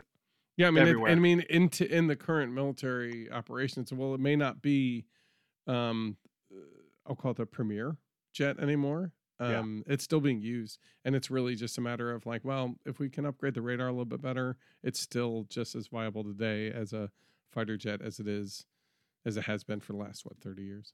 Yeah, performance-wise, it's still up near the top. I mean, it's not the stealthiest jet out there, which is where we've really gone to. It ultimately, as from my understanding, the Air Force's plan is to replace all of the F-16s with the F-35. It's kind of the high-low mix where they have the F-15, and then as the air dominance fighter, and then the F-16 is the day fighter kind of thing. Okay. They're trying to continue that with the F-22 Raptor and the F-35, but budgets being what they are, it's going to take a long time to replace all these F-16s. And that was one of the things. Being a single engine, its operational costs per flight are significantly lower than most other jets. Absolutely, which makes it an attractive option to keep around because, like, well, I mean, you could always have these as an intercept fighter. I mean, they're still a threat. They still work, and they're cheap to keep around. So why are we getting rid of those? Anyway, go. So let's hear more about it. So just talking a little bit about what it looks like. We're on a podcast, not a visual medium, so I can't. It's hard to say, but there's kind of a classic outline for a fighter plane, and for most people, that outline is the F-16. Very classic. Almost any aviation fan is very familiar with that shape. It's the wings are a kind of a basic clipped triangle shape for the wings and for the tail, for that matter. And then it's got long leading edge extensions that blend the wing into the fuselage at the top. So it's a very long blended body.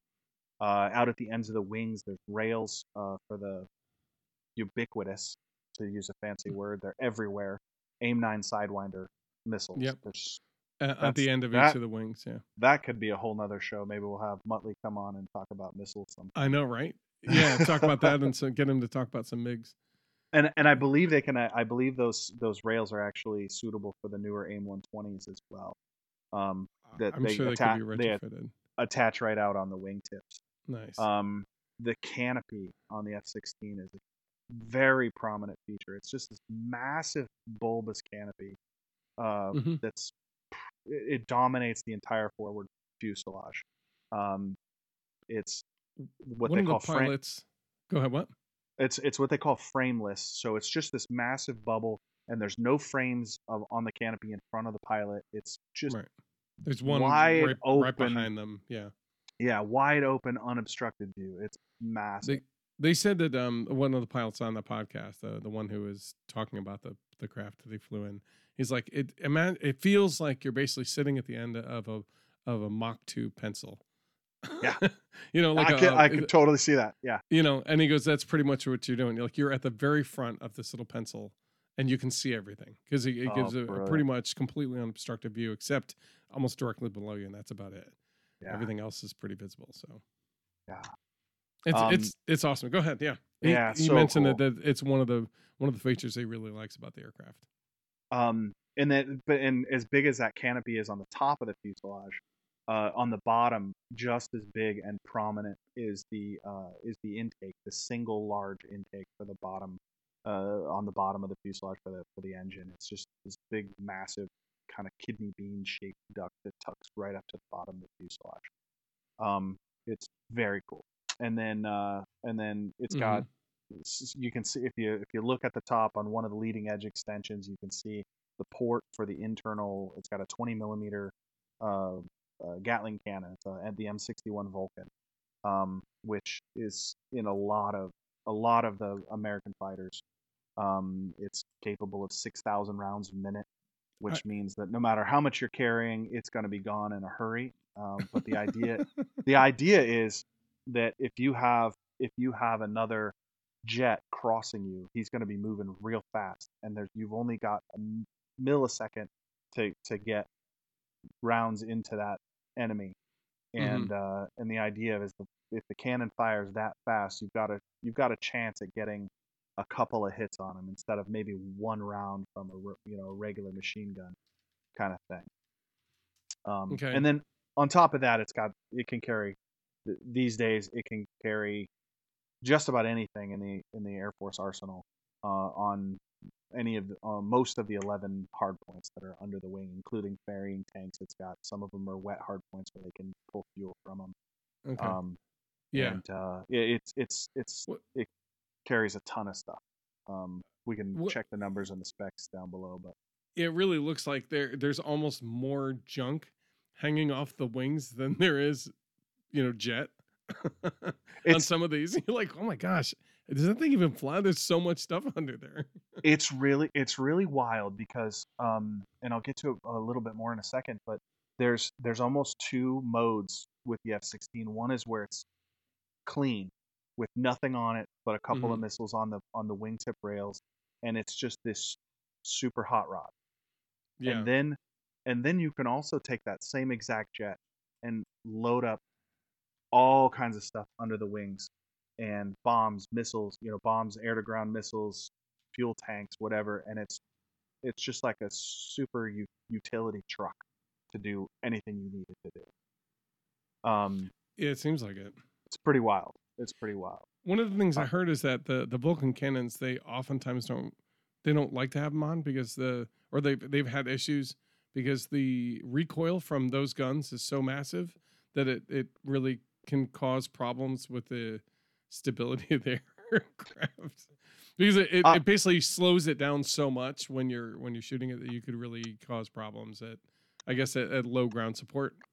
Which is why the A-10, because it was looking to replace the A-10 with the Vulcan cannons, but they ended up basically realizing that in the low ground support, you could get yourself in big trouble real quick with those, and they ended up keeping the A-10 because the A-10 was such a stable platform for that cannon for that mission, right? Like, so they kept it for longer. Yeah, otherwise this probably would have replaced the A-10 earlier. There's a little bit there. The 20 millimeter cannon isn't really for air to ground. The 20 millimeter rounds. Those are for the air to ground. They won't penetrate modern tank armor. But the M61 and the GAU-8, which is the A-10's cannon, the 40 millimeter, the 40 millimeter. It's 30 millimeter. It's 30 millimeter, but it uses a 40 millimeter casing. The GAU-8. The designs are almost identical. It's unfair to say that. Very similar design, very similar concepts. And the GAU-8 is scaled up for a round that will penetrate modern tank armor.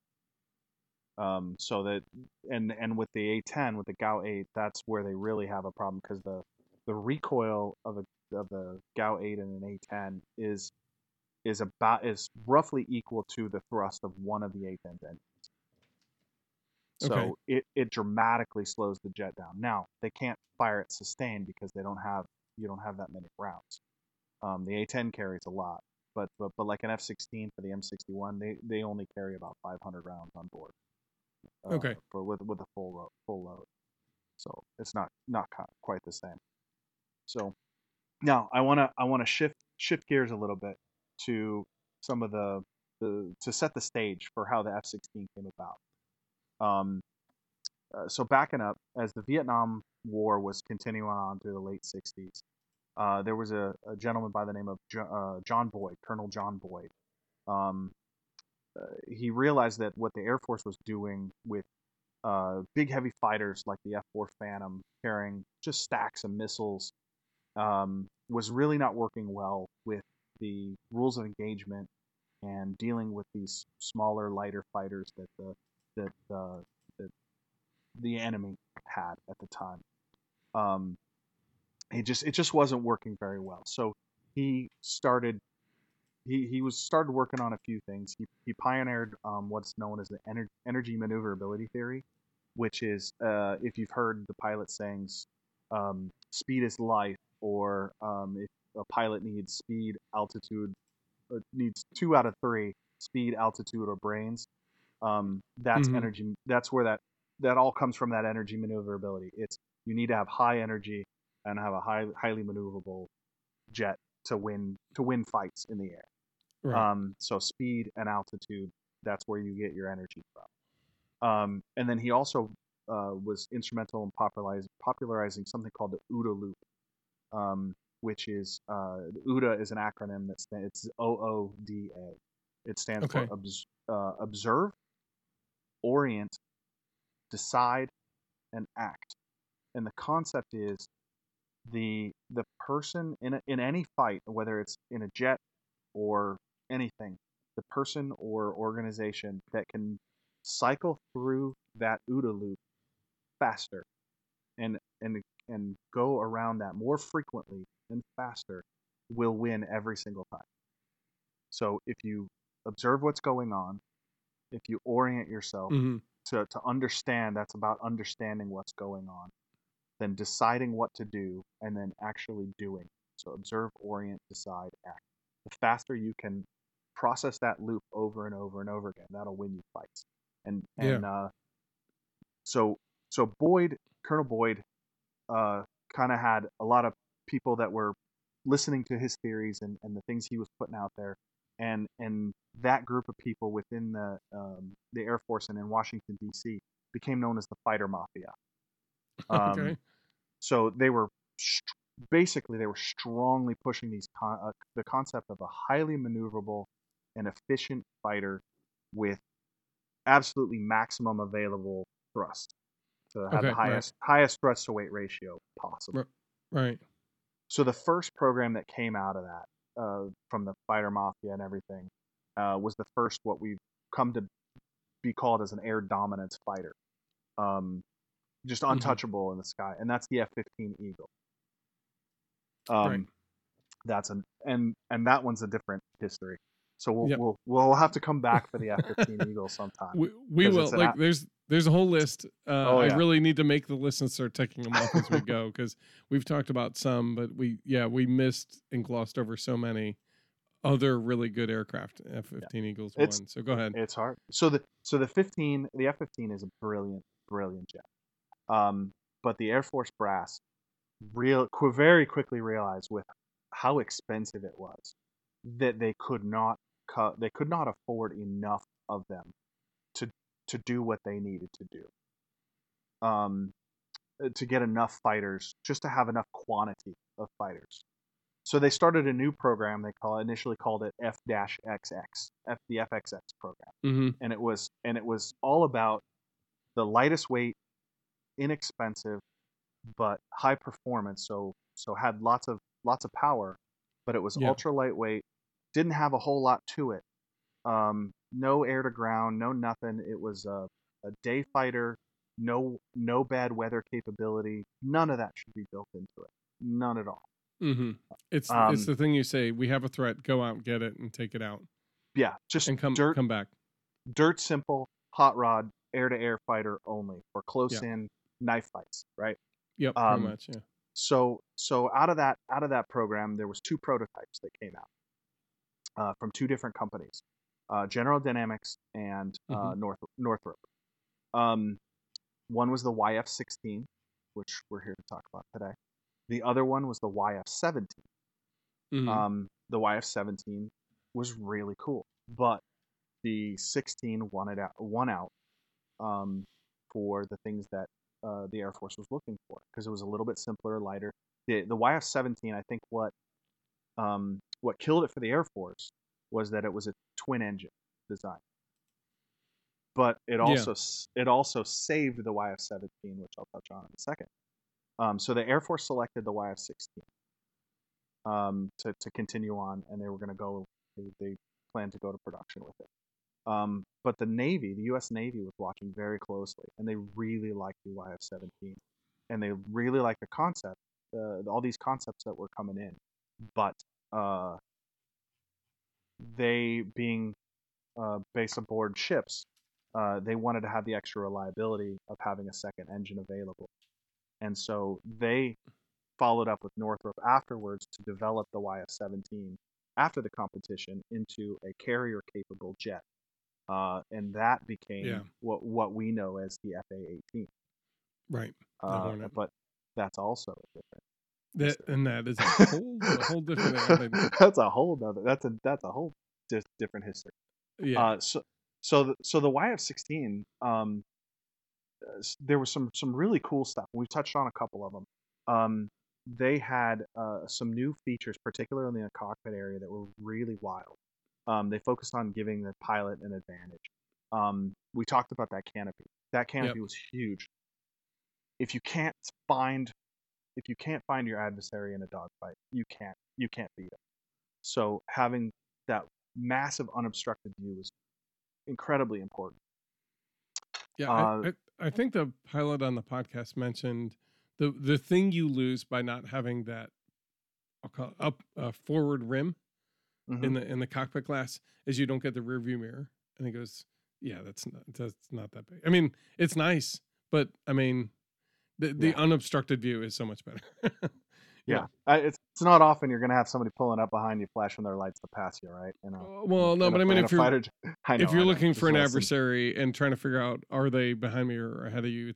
I guess when you're in the aircraft, it's really tough to kind of look behind you. So, without having to do a bunch of maneuvering, the rear view mirror does help.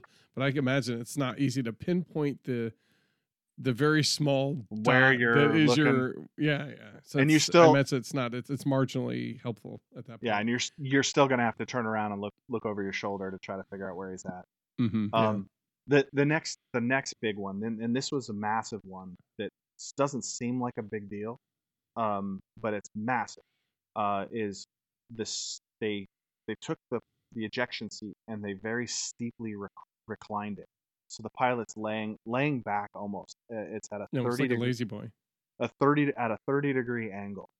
And the reason that's so important is because it makes a very big difference in how the blood moves in the body as you're pulling high G's.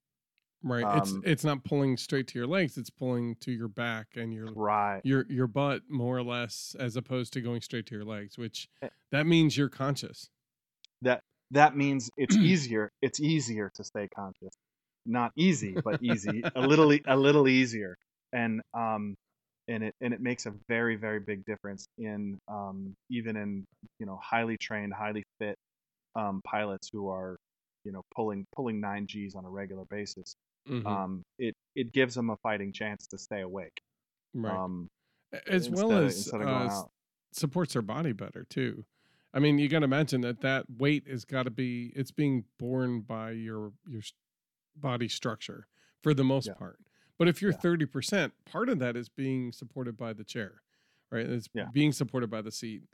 Yeah. And not just, your head becomes if it's an 8-pound head, 9 Gs, that's a 72-pound rock sitting 8 atop. times 9, yeah. Yeah, you're in trouble.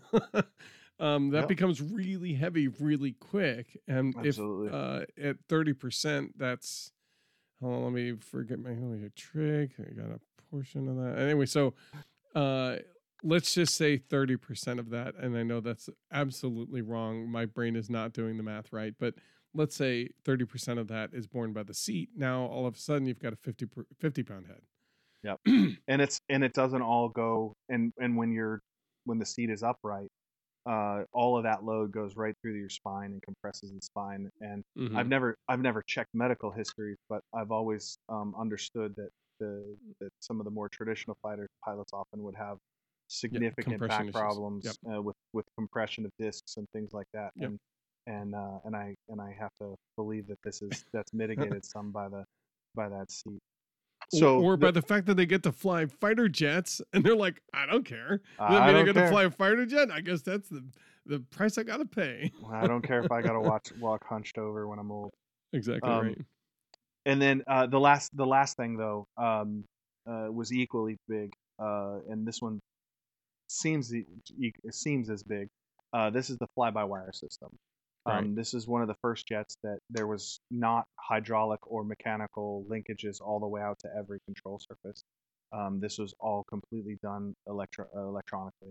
Right. Much like our seaplanes, right? There's no mechanical link everywhere. So it was fully fly-by-wire, and along with that, one of the novel things that they did, and I don't know of any other jet that's done this after, but they put the primary control stick, instead of between the pilot's knees where they it's sitting right in front of them, they put it on the side. They put it on the right side of the console, so the pilot just has his arm resting on the console. And they had some early teething issues with it. And it actually led to they had to figure out what the force needed to be like and how much movement it needed to have. I think early on it was actually force only, and they didn't even let the stick move.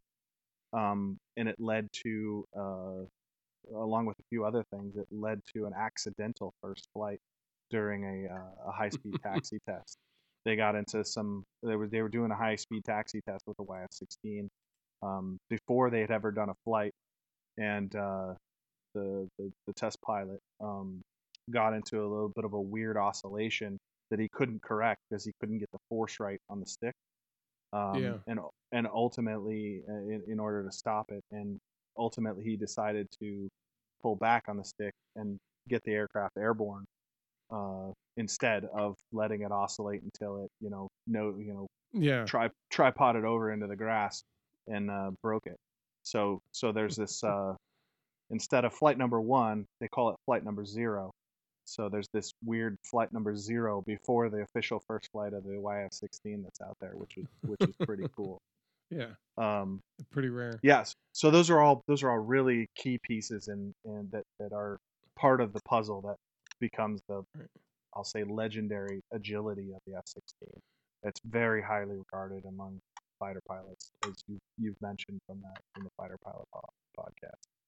Yeah, and honestly, if you want to get like a first-person perspective on just being a fighter pilot and what they kind of go through and the first-hand experience, I can't recommend that podcast. I want to say thanks to Richard. I think turned me on to that a long while ago, and it's really a good, like, pick your favorite jet and listen to a couple fighter pilots.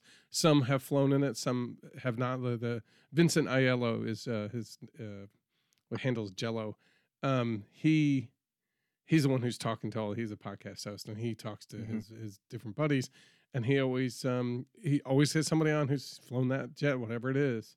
And it's really neat to hear their first person, recollections of it and their experiences. And they were like, oh, well, it's like this and like this. And you're like, wow. And then when they describe sometimes about like how the different craft fly, and you're like, I've flown that. I've flown an F-22 because I've made a model of it, and it sort of, maybe it doesn't fly. I wonder if it flies like, and the way he's describing it, like, that's exactly how I would describe how the RC flies. Like, that's great. And it's pretty cool. So one of the things they talk about a lot in the different things, as I've listened to the F-22 and the F-35 episode and a couple other, like the Tomcat episode, a couple other ones, they talk about, and some of even the Phantom one, way back when things were the earlier ages of the jet, they talk about how the different generations, by alleviating the pilot load of flying the aircraft, you enable the pilot to focus less on how do you get there and physically doing the things to do it, and focus more on where's my enemy, how do I coordinate what I've got to get that enemy out of the way. Right back to John Boyd's OODA loop concept. Exactly. Let's them process the OODA loop faster. Exactly. And so by alleviating those loads, the fly-by-wire, by not having to pull on the stick and move the servo. I mean, and I remember one of the things that pilots were concerned about, and I think it was quickly alleviated because that loop shortens and it becomes an asset and is that they don't get the feedback, right? The concern is that in a failure situation, they're not going to be able to do it. It's like, well, in a failure situation, you're kind of hosed anyway. Like, but you don't get the feedback from the plane. Like, you're not getting that, oh, this is harder. Some things, there's more turbulence. There's more something. Like, I can't feel what's happening to the plane through the stick, because you do. Yeah. But it's offset by the gains you get in pitot load release. You don't have to worry about all this. You don't have to pull on the thing. Like, oh, this is a hard turn to make. Like in the 9G turn, pulling on that stick is going to be hard. Well, not really. Not when you're just doing the thing and the hydraulics do the thing and then off you go. You know, nowadays you just say, I want to go over there to get that craft. It's like, okay, see you there. You know, yeah, and you have absolutely. to worry about like, hey, I'm gonna get these 3 drones to go over there. I'm gonna get this guy. I'm gonna coordinate my ground source to laser tag it. I'm gonna, you're doing that's the difference between the generations. You're focusing on the fighting rather than the flying. Exactly, and the plane does most of the flying, and in a pinch you do the flying if you have to, is what it seems to be. But so this is one of the first advances in that release of pilot load to focus more on flying. So or on fighting and on the mission at hand really is what it is. And that's pretty cool. That was one of the huge aspects of that fly-by-wire system that brought that in. They could tune that in so that the plane would fly itself, and it would go where the pilot was telling it to go. Right. Rather than the pilot having to do all the nuances of figuring out the dynamics of it. It just went where it wanted to. Definitely. Very cool. But so something interesting happened to the F-16 over its lifespan, though. Over this long lifespan, right? Its first flight was in the late 70s. Right. And here we are in 2023. Right. 50 and it's years. It's still an extremely viable aircraft. I mentioned it was designed as this ultra lightweight, high performance, super inexpensive, daytime, good weather only fighter. Now, just because the basics of the design of the jet was so good, people started realizing, hey, if we just upgraded this little part of the electronics in the plane, or if we put an extra hard point on it where we could mount stuff to, we could start adapting it to other roles. And it just snowballed, and it snowballed, and it snowballed, and it snowballed. So now it's,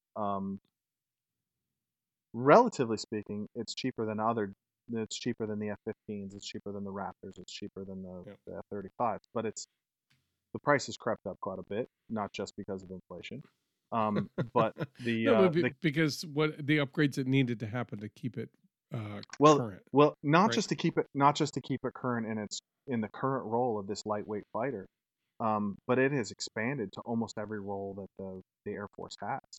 Wow, nice. All the avionics have been upgraded. They not just air-to-air combat, but there's air support on the ground. Air support of ground troops. Mm-hmm. Bombing. Air-to-ground strikes, which is a completely different thing. Reconnaissance with a number of different reconnaissance pod. Electronic warfare with all sorts of jamming pods that the F-16 can carry now. Suppression of air defenses. I think in the F-4 episode, we talked about the Wild Weasel role. Suppression of air defenses. That's one of the modern ways they describe that Wild Weasel role, where you go out hunting SAM sites and wait till they. I don't know what the current techniques are, but basically wait till you find them and then you whack them. Yeah, you activate it and you whack them all. hit them from a distance. So the F-16 went from this plane where it was supposed to be nothing but a dogfighter, but the reason that for its longevity is that it's been incredibly adaptable because the airframe is just a very brilliant basic. The basic structure of it is well suited to all sorts of things. It just kind of goes to show that if you have a good solid design from the outset, it can be adapted to so many things. We see that with the F-4 Phantom we talked before, the F-15 Eagle, the F-14 Tomcat, the F-18 Hornet. All these jets from that same time period have seen their going from a very focused role to being extremely capable in most roles just because of the excellent design. And if it weren't for the high cost, we would see that with the F-22 as well. But we certainly will see it with the F-35.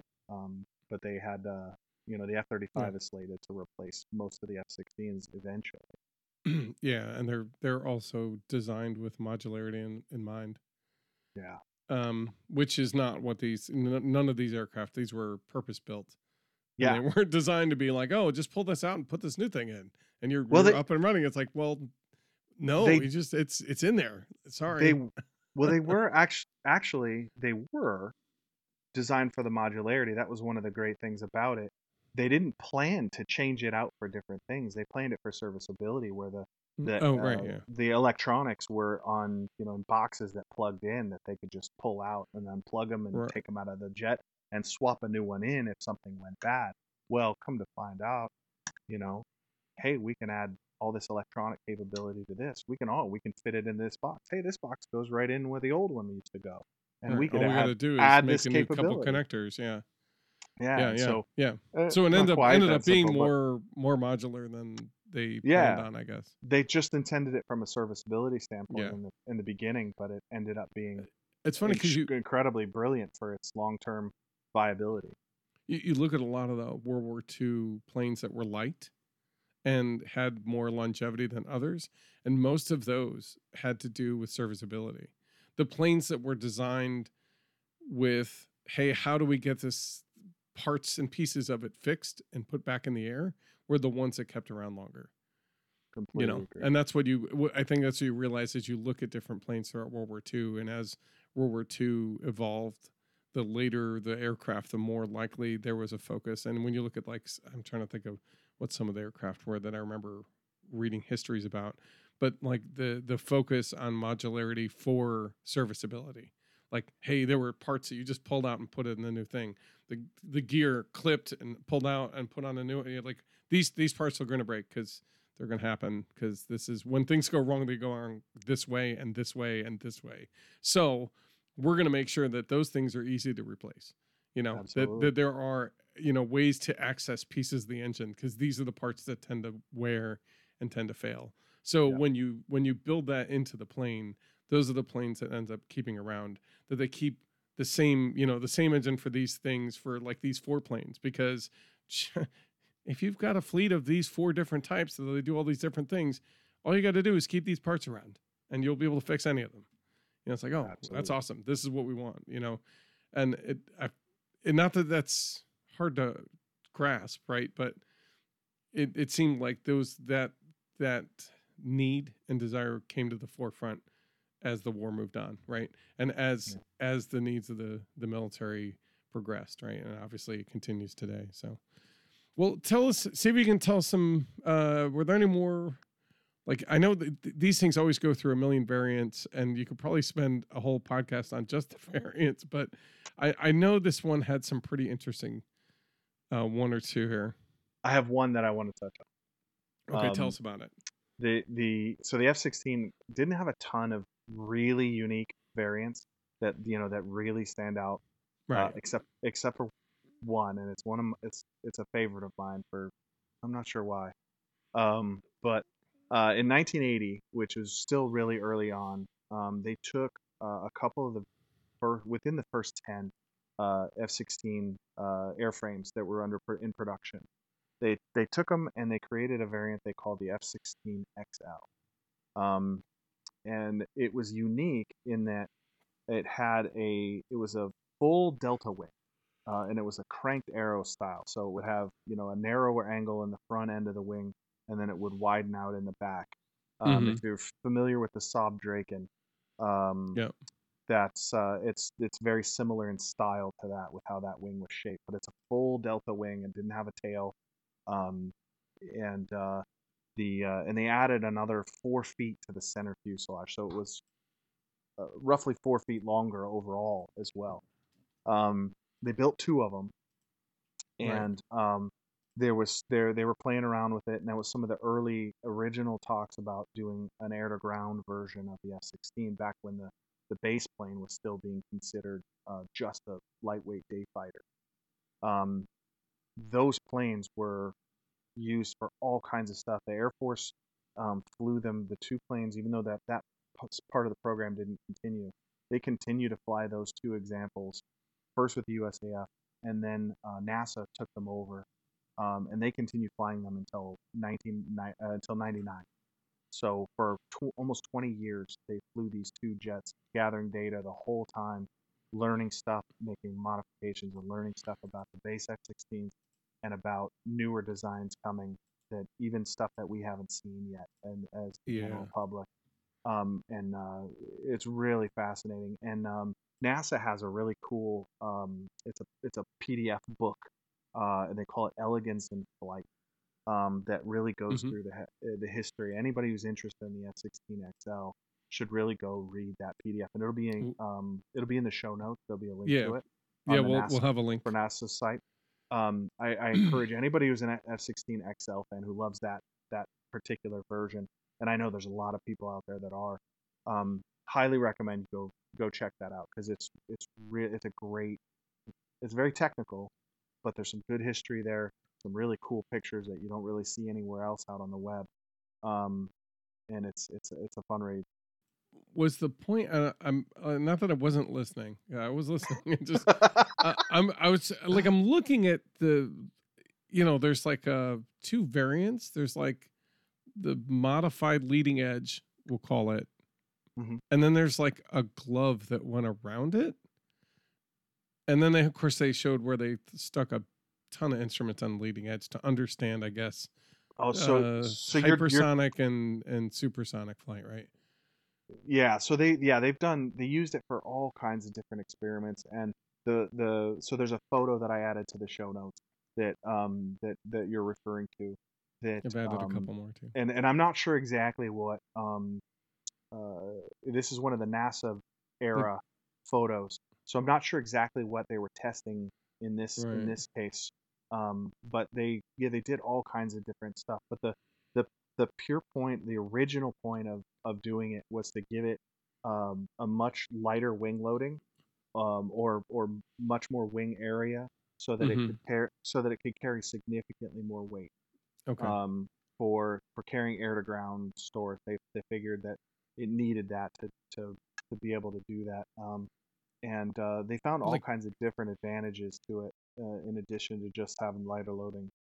If it didn't hold enough munitions already, let's add another 2 or 3 rows is what it looks like you can add by doing this. But that's the thing, is that at the time it didn't.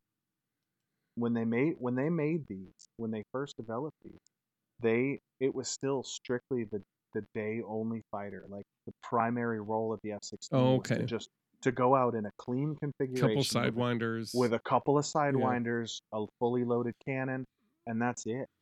Maybe a Sparrow, or the AIM-120 later, right? The medium range missile, maybe a pair of those under the wings, and that's it.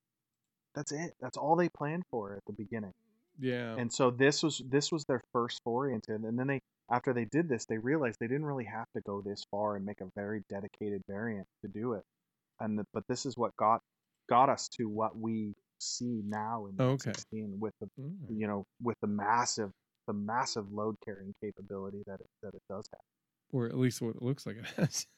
Just look. It's there. That's a lot of hard points in there. I want to. I want to say that the max takeoff weight is almost double the empty weight. No, it's more than double. So the empty weight is just under 1,900 pounds. Or excuse me, 19,000 pounds. 19,000 pounds is the empty weight. And the max takeoff weight is just over 42,000 pounds. Right. So that's a big difference. That's double. It's weight and payload, basically. Yeah. Pretty cool. Yeah, and there's just since we're talking about some of that stuff, the engines. Yes. There's 2 different engines that were used mostly, or 2 primary engine families: the GE F110 and then the Pratt & Whitney F100. And I think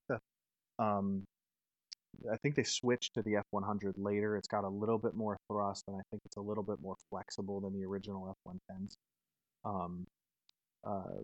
But both variants of those, I believe, were also both of those engine families were also used in the F-15, and then the F-110 was also used. A variant of that was also used in the F-14 Tomcat for the D models. I think the B models and the D models got the F-110, which was much better than the original in the Top Gun. I'm jumping all over the place. No, that's all right. I'm looking at the. It's all tied together. It's all. I know the wiki has this list of munitions that it is capable of carrying, and we would be here for another podcast just going over. It's a huge list. It's a massive list of possibilities. It basically stuff you never even heard of too. You ever heard of a Penguin anti-ship missile? I haven't heard of that. I have, but that's only because I played a couple of sim games way back in the day. Fair enough.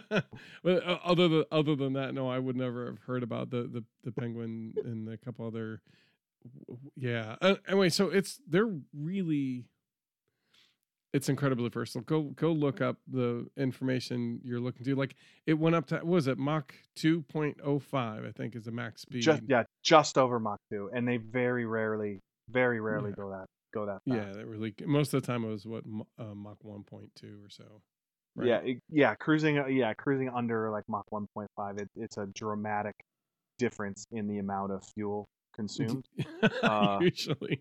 And the other side of it that nobody ever talks about is when you take fighter jets, modern jets, up to their top, their Vmax, there's usually limited structurally, and like skin heating, and I've heard many pilots say that, and particularly the faster ones, the F-15s, the F-14s, and stuff like that, if you take it out to Vmax, the jet is usually never the same again.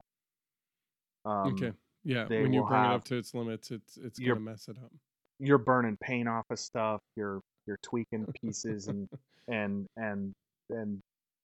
it's it requires significant amount just to clean it up after you do that. It requires many hours of maintenance by the ground crew to do it. So they try to back it off, and they found that. I mean, you'll notice that the more modern jets, the F-35s and even the F-22, for example, they focus on getting up to speed with less fuel. They focus on they don't usually shoot for anything over Mach 1.6 anymore, just because they don't feel like they need to go any faster than that. Right. If they're not, I mean, there's a couple of them that are capable of super cruise, which is basically their cruise speed is above Mach 1. Yes. Most of the time, the cruise speed is just under Mach. It's like a Mach 0.85 or 0.9. And then typically that range between 0.9 and 1 is a hot mess aerodynamically. So what they do is they punch it to get through the Mach barrier. And once they hit on the other side of the Mach barrier, they can kind of then come back to, we'll call it a relatively safe cruise where the turbulence is gone and now they can just fly. But yeah, you're dumping fuel pretty darn fast. And the faster you go past Mach 1, it's ridiculous how much you're losing. The thing about Super Cruise, the big thing about Super Cruise is you can cruise at that speed above Mach 1 without afterburner. It doesn't require afterburner to get going there. So there's I mean, most modern jets require afterburner to get to Mach 1 or greater, especially in a loaded jet. Some of the fourth gen fighters, a lot of them can, under very specific circumstances, can super cruise. And I believe the F-16 is one of them. In a very clean configuration, light loading, in the right air, they can super cruise. But the more modern stuff, they focus on being able to do it regularly under almost any circumstance. Okay. Sweet. So, yeah. Well, there again, go if you need the technical details on like what's on it, what it can do, the power plant, all that stuff. We'll have it, like we'll put together a webpage eventually and a show notes section that will have all that data. Almost all of it's pulled, I think, from the wiki for the most part. So you can go to the wiki on the F-16. I don't want to get it wrong. the F-16. My mind blanked. I'm like, oh no, which one? Anyway, but the F-16 and look at it, because there's a lot of information on what it could do and what it could carry. And the specs make for great reading. Not so great talking about it. We can read through it, and it gets to be really boring. So we won't do that to you guys. No, what I noticed is if it interests you, go read it. What I noticed was the combat range was 300 nautical miles. The ferry range, when it had like drop tanks and all that stuff, was like 2,300 miles. Which I thought was pretty neat.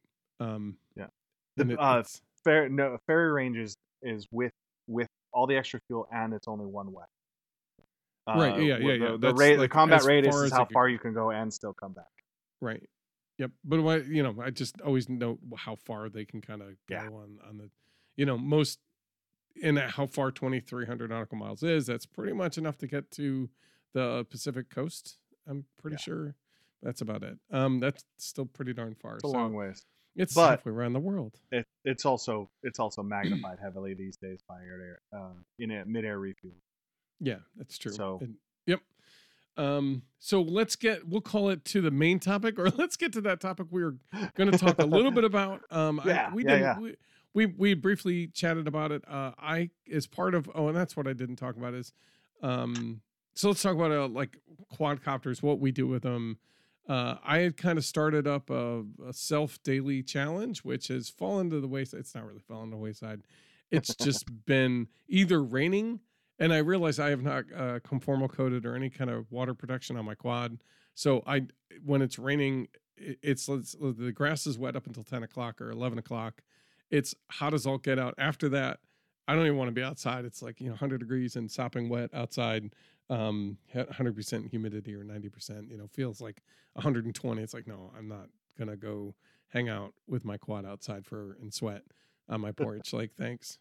But I've got a bunch of batteries. I bought it on purpose to do that, because what I want to do is progress from horizontal stabilized mode to flying it in acrobat mode, where I can go fast, I can maneuver it, I can track something, I can go circles around it and still keep focused. I want to be able to do some tricks, not that I really need to do a ton, but that's what I want to get to. That's my goal.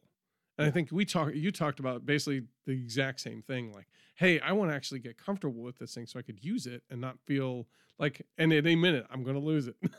almost exactly. I find I've got a handful of quads myself, and they're all on the smaller side. But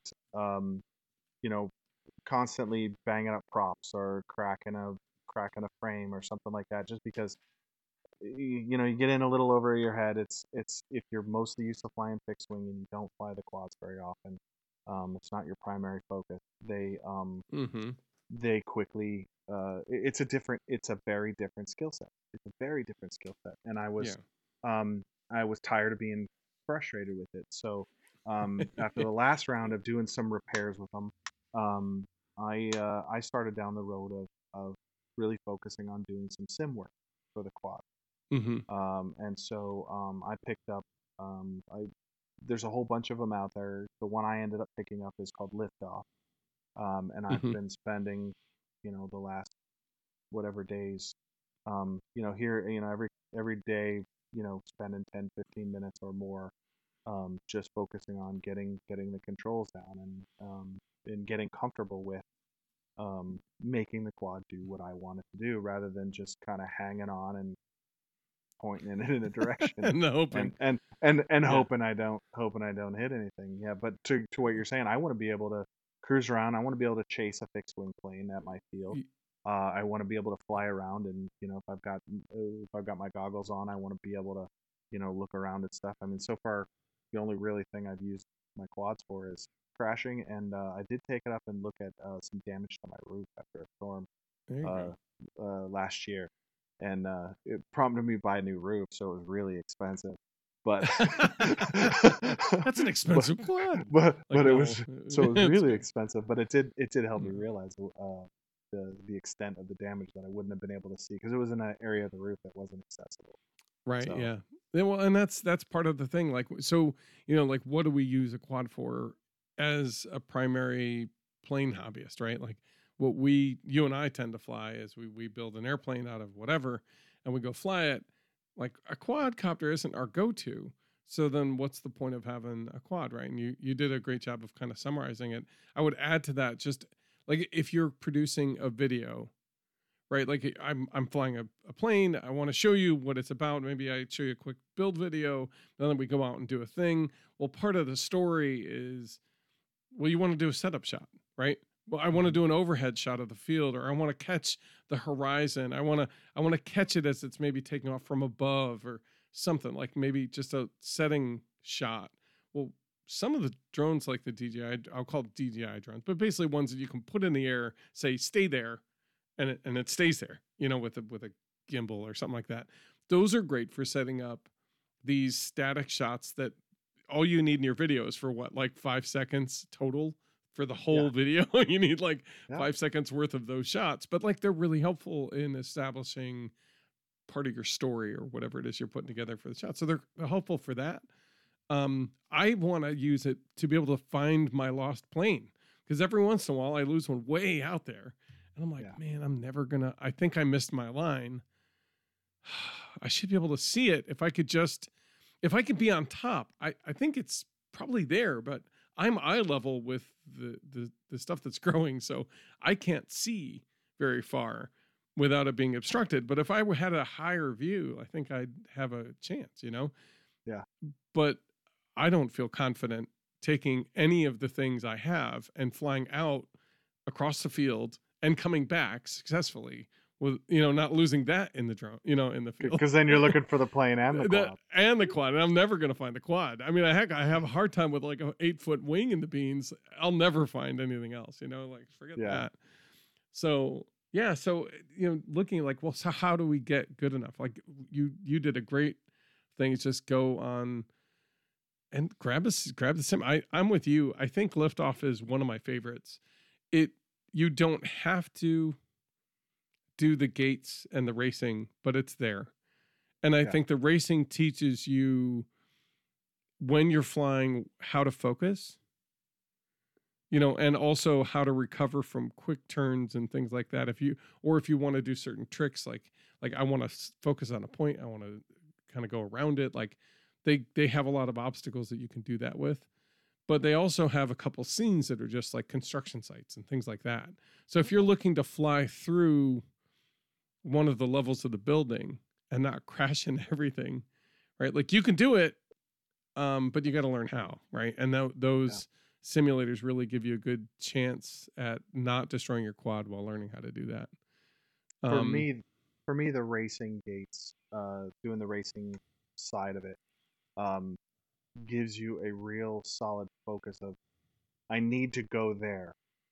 Mm-hmm. So let me figure out how to make the quad go exactly where I want it to go. Whereas when you're doing the free run stuff in any of the maps, that's you're getting the feel for what the quad does. You're flying it around. But if you're coming in on something and you decide, well, that looks a little iffy, maybe I'll just bail out and I'll go out this way instead. Which is in the real life, you know, when you're flying your real quad, that's always a possibility, or almost always. Like with full scale flying, like you always want to know where your out is. Like if something goes wrong, where am I going to go? You should always have that in your mind. Right? But with the quad, you kind of want to go, this is going south. I got to get out of here. and the racing on the racing side, when you're doing the racing part, that forces you to learn how to make, even if it's a bad line, that forces you to figure out how to get there and how to make it. Which, you know, okay, it's one thing for if you're professionally racing the quads, it's a different thing. But for someone who's just going to go out and do the free run or go fly wherever they want, I think it builds a level of skill of making the quad do exactly what you want it to do. That opens up your world of it's not, you know, I'm not just stuck doing the easy thing, but I can go fly between. If I want to go look down there, I can go fly between those trees because I know how to make it do the thing that I want it to do, rather than go, oh, that's gonna be too hard. I don't want to risk it. It gives you a higher level of confidence. Yeah, and you have better control of the quad, and that was what I've actually come to. You know, I've probably flown. Sadly, it's been about a week, and I've probably flown maybe 8 days, and I think I've flown 4 of them. It's sadly, I wanted to do more, but, and I'll keep at it. You know, I've got like 8 batteries. So that's where, you know, you have 8 batteries. You just blow through 8 batteries. Well, that's a good hour and a half of flying. And that's part of why I bought that many batteries, is because what I notice is when I pick up a 3-pack or whatever, well, that's enough to get comfortable. And then you have to wait and go back inside and go charge your batteries. And then 2 hours later, and if you're like me, you squirreled, did something else, and you go, oh, right, I wanted to fly the quads again. And then you pull out the 3 batteries and you're like, oh, cool, I'm going to get to this. And then you just get comfortable again. And maybe you're on that last battery when you're actually doing something and you're comfortable with the quad again. You know, one of the things that is, I mean, the first piece is, you know, learning throttle control, but it's, if you don't understand how going in the different modes, like horizon mode is really just like, it's going to stay put more or less, unless you tell it to go some other way. Not entirely, but pretty close. But when you start getting into the acrobat you still mode, have to fly it. You still have to fly it. Like you still have to, because it will run into stuff. It'll drift around, you know? Yeah. It's not a DJI, so it's not like it's just going to say, you say, go here. And it goes, okay. And it'll just stay there. Like, no, it'll drift, but it'll generally stay relatively close to what you want. You're still controlling the throttle. So you still control altitude. You still have to be on that. But it's easy to kind of keep after a while. But that's a skill right there. Like, I'm flying along. I have a hard time getting too close to the grass. I'm probably at about 8 feet is where I'm flying. Sometimes about 5. Maybe 3 if I'm getting a little iffy. Because what happens is when the throttle dips a bit, it comes down, and now I'm right at the grass level, and I'm trying to recover still, you know, and I'm still trying to work that. And that's and the way my quad is set up is it's not big enough or powerful enough to be able to flip over on its own and fly out of the grass. Like, it's not a 5-inch quad where it's sitting above the grass. It's in the grass. So mine kind of just gets stuck. So I really have to be conscious of, hey, don't get in the grass, because that'll be the end of your battery for a little bit, and you might you'll probably lose a prop too. You know, it'll come off in the grass somewhere, and you'll be like, oh shoot, I'll never find this now. But yeah, I mean that was the thing, is I got to the point where I was flying acro, and I was flying around my house and doing circuits and being comfortable, because I did it with the other, and I realized after about by the second day, I'm like, I'm learning some bad habits if I keep this up. Because the neat thing about acro is, like, when you tilt forward, you just leave it there. Yeah. It'll stay there. You have to tilt it back to ease up. So what happens is you kind of set it tilted forward for the forward speed you want. And then you're just kind of driving it around. And you don't have to worry about keeping it held forward to keep going forward and all that. You know, you sort of let it cruise. Yeah. Which is nice. I mean, that's it's nice to kind of feel comfortable. And I had one where I flew right through that little drain loop, the loop between the eave and the gutter. Oh, yeah, nice.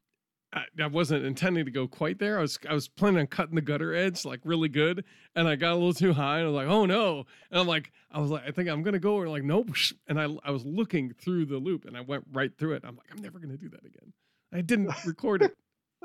But it was a good run. It was like the last acro run of the day, and it was the last battery, and it was just a good flight. I was like, nice. I'm still trying to get through a whole battery without hitting the grass, you know.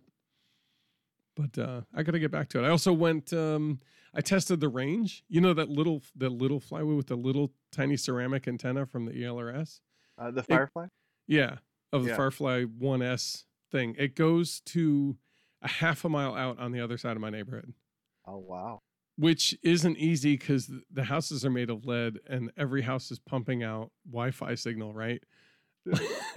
So, and I got all the way, like, I got to a certain point, and all of a sudden the signal went from like 50% to no. And I'm like, oh no, it cut out. I was like, darn it. Ended up recovering it, but it was fun. I just wanted to see, like, you know, what I notice is if I've got clear line of sight between the buildings, I can fly out that general direction.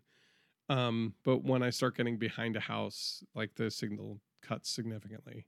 Makes sense. I mean, right. And it makes perfect sense. And of course, I'm in the middle of a neighborhood. So that just means I need to go at a pretty high angle if I'm going to fly out, unless I've got to weave between the buildings. So, But it was fun to kind of fly around the neighborhood a little bit and then bring it back. And I don't know if that's something you're looking to kind of do with what where you want to go with your little 4-inch. Yeah, we've got a field behind my house that I'll fly through once in a while. I haven't done it back there much lately. I have to be real careful because I live in the shadow of a major metro airport. Oh, yeah. And so have you thought about flying out, like driving out somewhere where you can fly a little bit? And that's unabashed? usually what I do. I drive out to our local field, where our club flies at, and we fly out there a little bit. But that's just a plain open field, and so there's not a lot of interesting stuff out there to see unless I get out over the trees or anything like that. Right, or you're trying to go in between the rows, which good luck with that. Yeah. With the skill level you and I are at, I think right now, that's really not a good idea. No. So I'm a little careful with it. I mean, my quads are all, even my largest one is still under 250 grams if I have the right stuff. So I'm not too worried about it. I just can't go too high. It can't go over 200 feet where we're at. So okay, without getting potentially someone complaining. Yeah, you're not. Yeah, so that just means most of the quad flying that you're probably going to do on your own, you'll be fine because you're doing low to the ground maneuvering stuff and not like, hey, let me get an aerial shot of all this stuff. Well, as you build the skill, right, then you come lower and get more comfortable getting closer to things. Early on, I was wanting to fly it up higher, so I had, 3 mistakes high kind of thing that I learned from the fixed wing stuff. But you touched on throttle control earlier, and the further I get with this, it's like the classic. The more you learn, the more you realize how much you don't know. And so the better I get with my throttle control, the more I learn how much more there is to know about it. And I feel like the throttle control is clearly one of those areas of with quad flying, with the acrobatic quads. That's one of those areas that you'll never stop learning on the throttle control. I feel like that's just the area that you can constantly continue to. Anybody who does long range shooting, which is another hobby of mine, the wind calls is the same thing. You can do all the math for the bullet drop, and you can get all your data and know what the bullet's going to do vertically, but horizontally with the wind, figuring out wind calls and what's going to get pushed left or right, how much, and the further out you go, the harder it gets, and I feel like it's the same contextually. It's the same as the throttle control, where it's just no matter what, you're never going to be perfect at it. There's always more to learn, and there's always room to get better, no matter how far along you get. Even the best guys in the world at it, they'll probably tell you. I suspect they would tell you that you still need to dial in that throttle control get it better every single time. Have you found that I'll call it the quad guys, right? Like I go to Josh Bardwell's channel a lot because he teaches a lot about what's going on with them and what's going wrong with them and how to fix that stuff and understand what's happening, because there's a lot more than seems on the surface. So it's always helpful. I always go there, but you're going to places like Rotor Riot or any of the individual guys and watching the racers do the DRL racing and all that stuff, and drone racing, and that's what DRL is. Just watching them do their thing, and they make it look, obviously it's easy and effortless because they've mastered the throttle management skill and thing like to a degree.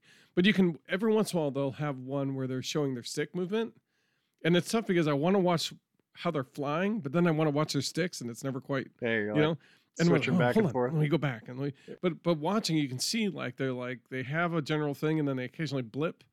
And and again, where they go full throttle and bring it back down for like not even a split second, but that's to be like, oh, I'm almost hitting the ground. I better level it back out again, or I want to do a maneuver or something. Like, oh, okay, that's how to do those things. So if you are growing and you want to understand how do they keep that quad so level, right? It seems like you keep the throttle. Like, no, you don't keep the throttle. It's almost like 3D aerobatic flying, where you're more blipping the throttle, where you're almost pulsing it rather than doing one constant. Like you can do it, but it's almost easier to control when you're doing a up and down, like occasional pulse. Because the pulse gets it kind of up and it almost like floats it. It almost like hops it in the air. Yeah. And I think it depends on the type of flying you're doing, right? If you're doing the freestyle stuff, I think that's definitely there. Yeah. The aesthetic of a power loop just gets me every time. I just love that quick blip up and then the rollover and then the straight down. You'll see people diving down structures and stuff like that. But that aesthetic of coming up real fast and then rolling over and coming back down just gets me every single time. It's awesome. I was kind of like the one where they come up on a building and then they basically come around like basically go in a loop, and then they flatten out against the building. They kind of roll it so it kind of almost hits the building.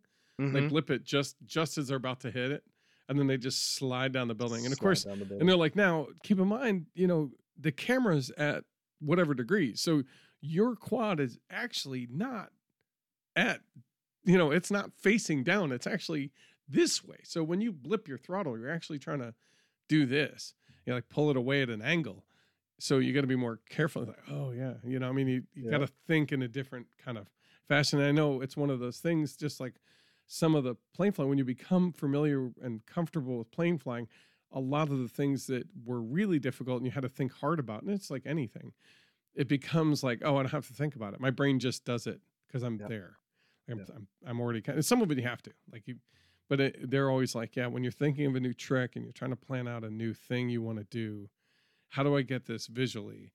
Because it's really helpful to grab your quad and point your camera in the way you want the shot to go and watch the quad move and understand, oh, if I'm going to do this, I actually have to, it's not a straight rotate. It's a rotate and tilt forward or tilt back. And it's like all that kind of maneuver. It's like, okay, cool. That kind of helps more understand, like when you're coming around a bend, when you're turning, it's not just let me yaw left, right? Like I don't come around the bend of a house and turn to the left. I turn to the left, I roll to the left a bit, I pull up on the throttle, I rotate forward a little, or rotate back a little bit as I, like I'm kind of sliding around the turn, almost like as a toboggan bank. Think of more of with bobsled people, I got to do this like a bobsled. So how am I going to set my quad blades up so that I can bobsled it well? A bobsled without the track. Yeah, exactly. Right. Yeah. No track. The track is whatever you make it. Right. And that's one of the things that still gets me is maintaining the same altitude coming through a turn like that, because I always end up keeping with throttle control, right? I keep the throttle up, so as the quad comes back, as it tips back a little bit, you have more thrust going upward. So every time I'll climb, just like everybody else, of course. And that's something I'm working on currently, is trying to maintain a consistent altitude while coming in and out of maneuvers. To balance, to get that throttle control dialed in. Yeah, if you're following, I guess if you're in the simulator, you're probably doing more like the gate following stuff, where it's going to be a left and a right and a left and a up and a down. You know what I mean? Whereas for me, my circuit is, because I'm outside and it's real life, and I don't have too many holes to fly through. The ones I have are really kind of dangerous to get to at my skill level. I imagine like going over the car and in through the porch and out, the next column line, like that'll probably come maybe. But right now that's way past my skill range, right? Like I'll be lucky if I'm zooming around the house and doing a loop and not getting caught on something, right? So like, okay, so we're doing a circuit and not doing a loop. But as I'm coming around, like I always do, like I'm going one way and it's like a racetrack. So I'm going just left. I get really good at left, and then I go, oh shoot, I have to turn right. Like, how do I do that? NASCAR. It's not NASCAR, right? So I've always incorporated in each one of my loops, like, hey, you're going to go left around the house. Like you're going to do a clockwise circuit, but when you get to the tree in the front yard, you're going to rotate around it to the right. And then eventually I'm going to turn that into, you're going to do, I don't know what it's called, like just a figure eight. Right? One loop around the house and one loop around the tree. One loop around the tree the other way, so I can get used to doing the other way too. But part of that is eventually I'm going to have it so that the camera is always facing the tree as I come around it. So I can get used to that kind of shot, because that's the kind of shot I want to be able to pull off with an airplane. So if I'm tracking an airplane that somebody's flying and I want to kind of show off what they've done, I want to come around the front of that plane. And it'll be a little bit different, but if I can rotate around it and still keep the camera kind of centered, that will be, I think, the kind of shot that I'm aiming for. So in my mind, as I learn, I'm trying to think, well, what maneuvers do I want to learn that I think will be helpful in the missions I want these quads to go fly? Like I'll probably end up having a bigger quad, but I find and I think this is where the reviews were dead on. Like I've flown 5-inch quads and I'm not but well enough to understand how they fly, right? And simming and the different, you can pick different size and stuff. This little, I mean, it's a 1S. This thing, these blades aren't any bigger than the ones that are on the Easy Packs. Like they're not bigger in diameter. They're just spinning faster. This thing flies. I feel very outdoors. It flies as well in the wind as any 5-inch quad I was flying. So very cool. I'm really impressed. Again, for the size, most of the time when they're that size, they can't handle the wind. Like they're gonna get blown around, and it does every once in a while in a stiff breeze. You can feel it, but what I appreciate about it is it's small, it's compact, it's easy to bring around, but I feel like what I'm learning there is translatable to a larger quad. Though it may have more mass, it'll also have more power. So I think it'll fly about the same. Right. So I'm excited to see, so that way when I'm bringing a 5-inch quad out to film, a new plane coming around, like I feel like that'll actually be, like Joe doing his plane or something like that. Yeah. Well, come on up and film CDEC à l'Orange 2.1. Man, why you got to tempt me like that? It's only like a 10-hour drive, right? No, it's not. It's not so bad. It's not so bad. Nice. Well, and that's the other thing is, are you aiming to keep it under 250 grams? Or are you looking to do like, I'm going to have a small one for one kind of thing. Do you want to get into the bigger quads or? So for now, eventually I probably will. For now, I'm trying to keep it under 250 just for the reason of keeping it around the house and not having any additional headaches with regulations. Right. Especially given the fact that I live so close to a major airport. Right. Yeah. Okay, that makes sense. That's probably I did it also because if I do end up hitting something by accident, because I'm in a neighborhood like I'm not going to do any serious damage. I'm going to be like, oh, geez, I'm really sorry. Let me buff that out for you. and I did pick up a tiny whoop just to fly around the house too. Mm-hmm. I'll run laps around the inside of our house with the tiny whip sometimes too. Yeah, I ended up buying that. Go ahead. Dog hates it. The dog hates it. Of course it does. Yeah. What's that angry little bee? Stop it. All right. Nice. Anything you want to add to that whole? Anything I forgot we wanted to talk about? And no. I will. You mentioned Bardwell. Bardwell's kind of my go-to. For Joshua Bardwell for quad stuff. I just like his approach, the way he does his channel. I enjoy watching his stuff, even just in general. It's nice. It's fun to watch.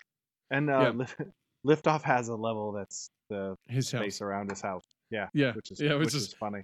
I was like, so what's cool is you can watch his videos, and then try to reproduce what he's done while he's flying around, and you're like, man, that's harder than it looks. Yeah. Yeah. Oh, and you mentioned one other thing. I'll say that in the Sims, I'm finding I'm doing a mix, probably a 60-40 mix of just free flight around stuff and just trying to follow paths in free flight versus trying to follow some of the gates in the racing stuff. I find I can't do too much of the racing stuff because of my own competitive nature, that I'm trying to beat the other quads in the race rather than learn. So I do it a little bit, but I definitely do more for free flight, even though I think there's definitely some value in doing the actual racing side of it. Well, I think like when we both, you and I have both been to Flight Fest and put our stuff in combats, what you find is if you're in combat and you're trying to do a thing, you focus on it harder. I don't know, you there's a certain competitive nature that comes out that makes you push yourself further than you would if you didn't have to deal with that, right? Yeah. Like there's certain things I wouldn't have done with my Spitfire. I wouldn't have tried. Like I'm going to do this, and it's like S maneuver. All of a sudden, I'm practically hammerhead stalling it in midair, trying to turn 180 quick. Yeah, like this is that maneuver they talk about in combat. Like holy God, I just did that. But yeah, like I wouldn't do that in the field and flying a lazy circuit around the field. Or like what else am I here for? You know, at some point I'm going to get to the point I think. Other than testing new planes, is going to be like if I'm not there with somebody to do pseudo dogfights and other challenges that we might have, I might find part of this hobby kind of being a little boring. Like I don't know that I want to just bring the tried old true and do circuits around a field. Other than I like flying, but at some point I feel like that's going to start getting old and boring. I will say that if I'm not. Like if there's not other people flying around me, if I'm just the only one in the air, even with fixed wing, I fly incredibly recklessly. I don't want to. What's the point otherwise, right? For the most part, I don't want to be precious about my planes. I want to be it's got to stay entertaining for me, and part of that is pushing them to the limit. That's why I like the flight test stuff, because the price of a failure in a maneuver is a couple sheets of foam board, right? In an afternoon. One of the things I love about the Sea Duck, and especially this version 2 of my Sea Duck à l'Orange with the bigger motors, is the flat spin. Flat spins crack me up every time. Yeah, I just and this one with these with more thrust on tap. This thing will flat spin even greater, and I'll put some video up of the flat spin on the maiden flight of the Duck. Okay. Of Duck 2.0. It was 2.0. Now it's 2.1 after getting damaged. Yeah. Well, I'm looking forward to seeing that then. Please put it up. I gotta learn how to edit it first. It's weird. Okay. I believe it. I've got so we'll have a link to. I've got a link to your Duck à l'Orange, the Friday Night Combat. Cool. So I'll have a link there. While you're there, look out for that new video that Brian will be putting up eventually. Check the Discord. I'll post when it's available. I will post a link in the Discord. Okay, good. We'll make sure to highlight that. Although if you're putting it in the general stuff, it'll probably get lost awful quick because we have so much activity in there some days, which is wonderful. So if you haven't, I'm going to start. If you don't mind, Brian, if this is about if we've covered everything, I'm going to start going through the end of this. What do you think? Yeah, I think it's a good place to stop. Okay, good. Hey, if you haven't, you can join Brian and I and Joe. And all the other listeners who've joined up, as well as the other Yahoos who love this hobby and have enjoyed being part of this stuff, and either being part of the build or listening to the podcast, or they just heard it from a friend. Join us on our Discord. We'll put a link in the doobly-doo. You can also, if you have a question or a comment, or you want to write up a history and join us on a podcast, if you want to join us, or you could record it at home and send it to us, or just send your favorite plane information over to us to possibly cover. You can reach Joe at aviationrcnoob.com, or you reach me at matthew@aviationrcnoob.com, or you can send it to both of us. And I always think that's the best way. Then we both see it and we have both a chance of looking at it. Is aviationrcnoob@gmail.com. Let's see. We have a website at aviationrcnoob.com. I think we covered that. Let's see. I want to thank all of our patrons who help keep the lights on. I want to thank all of our listeners who've been trudging through 82-hour episodes. So I appreciate your diligence, and you keep with us. And I'm really excited. Remember, we're still working on all the ridiculous projects that we've been doing which is, we have a whole channel dedicated to what are we going to do for next year's Flight Fest. Flight Fest next year is the 10th anniversary. I feel like Joe and I both feel, I think, that we owe Flight Fest. They are one of the big reasons why we've had a chance at even enjoying this hobby, because we would never even thought to get in if it weren't for how approachable they make it. So that's usually kind of why we highlight their stuff. So Flight Fest next year, we're going to be doing some sort of ridiculous big build, probably. I think during this year, I'm going to rebuild our giant new Wonder so that we have one of those at Flight Fest next year, just because we want to have it flying around, because we love it. But we also want to have a fun big build. There's been a lot of different ideas. Another one of the ideas that's been floated, again, we're going to start putting together a poll probably in the next couple episodes here, and we'll have it going for a little bit, because we want some good feedback from you. One of the ideas is dinosaurs. Just everybody make dinosaurs that fly. And I had a picture of a T-Rex with wings. Which that would be pretty fun. I'm like, well, might be a little limited, but there's some ideas out there. We could maybe have a bunch of plesiosauruses and Loch Ness monsters that fly. I want to see somebody pull up a flying stegosaurus. I think that I'd be impressed. That's it, right? That's what I'm thinking too. And another idea that somebody had come out with, and I don't think we talked about, was maybe Joe and I build a giant sea duck, like a 400% sea duck or some ridiculous junk.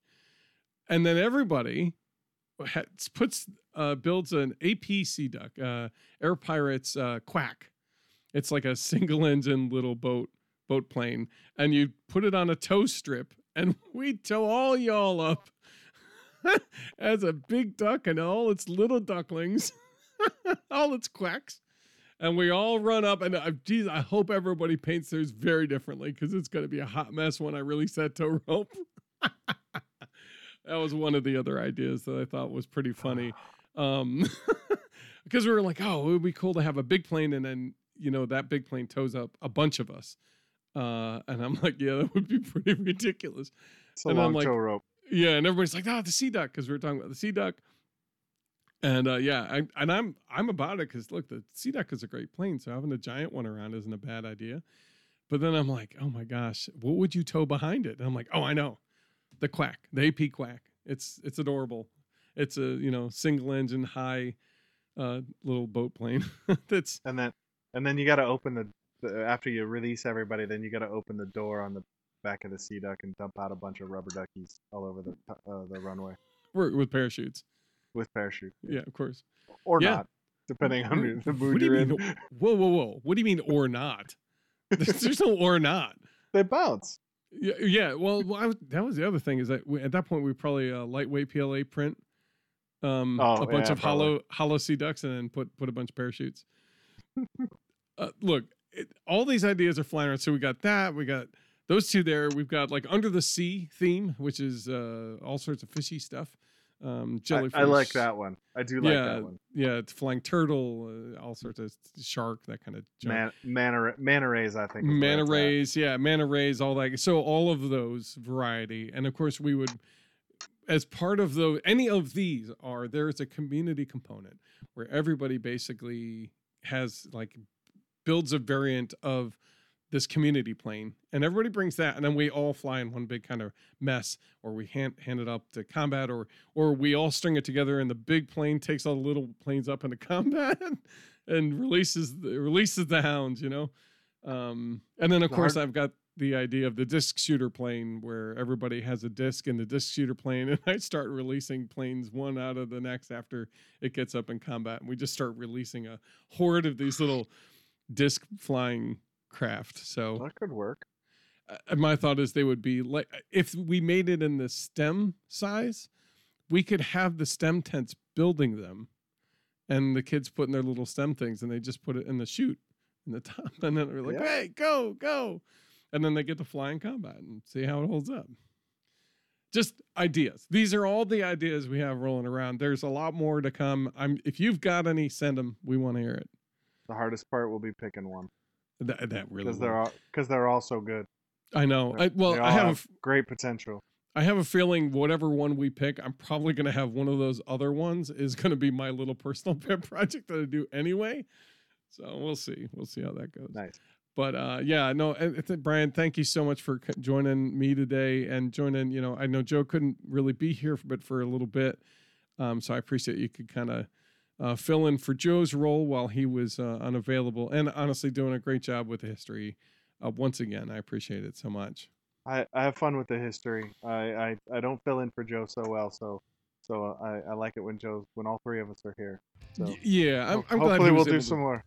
Yeah, me too. Yeah, I hope so too. I'm glad he was able to come on for a little bit and kind of tell us for sure. What he was up to. All right, well, I think that's about it. We're going to wrap it up and let you guys go on with the rest of your day. So thanks so much. Bye. Bye, everybody.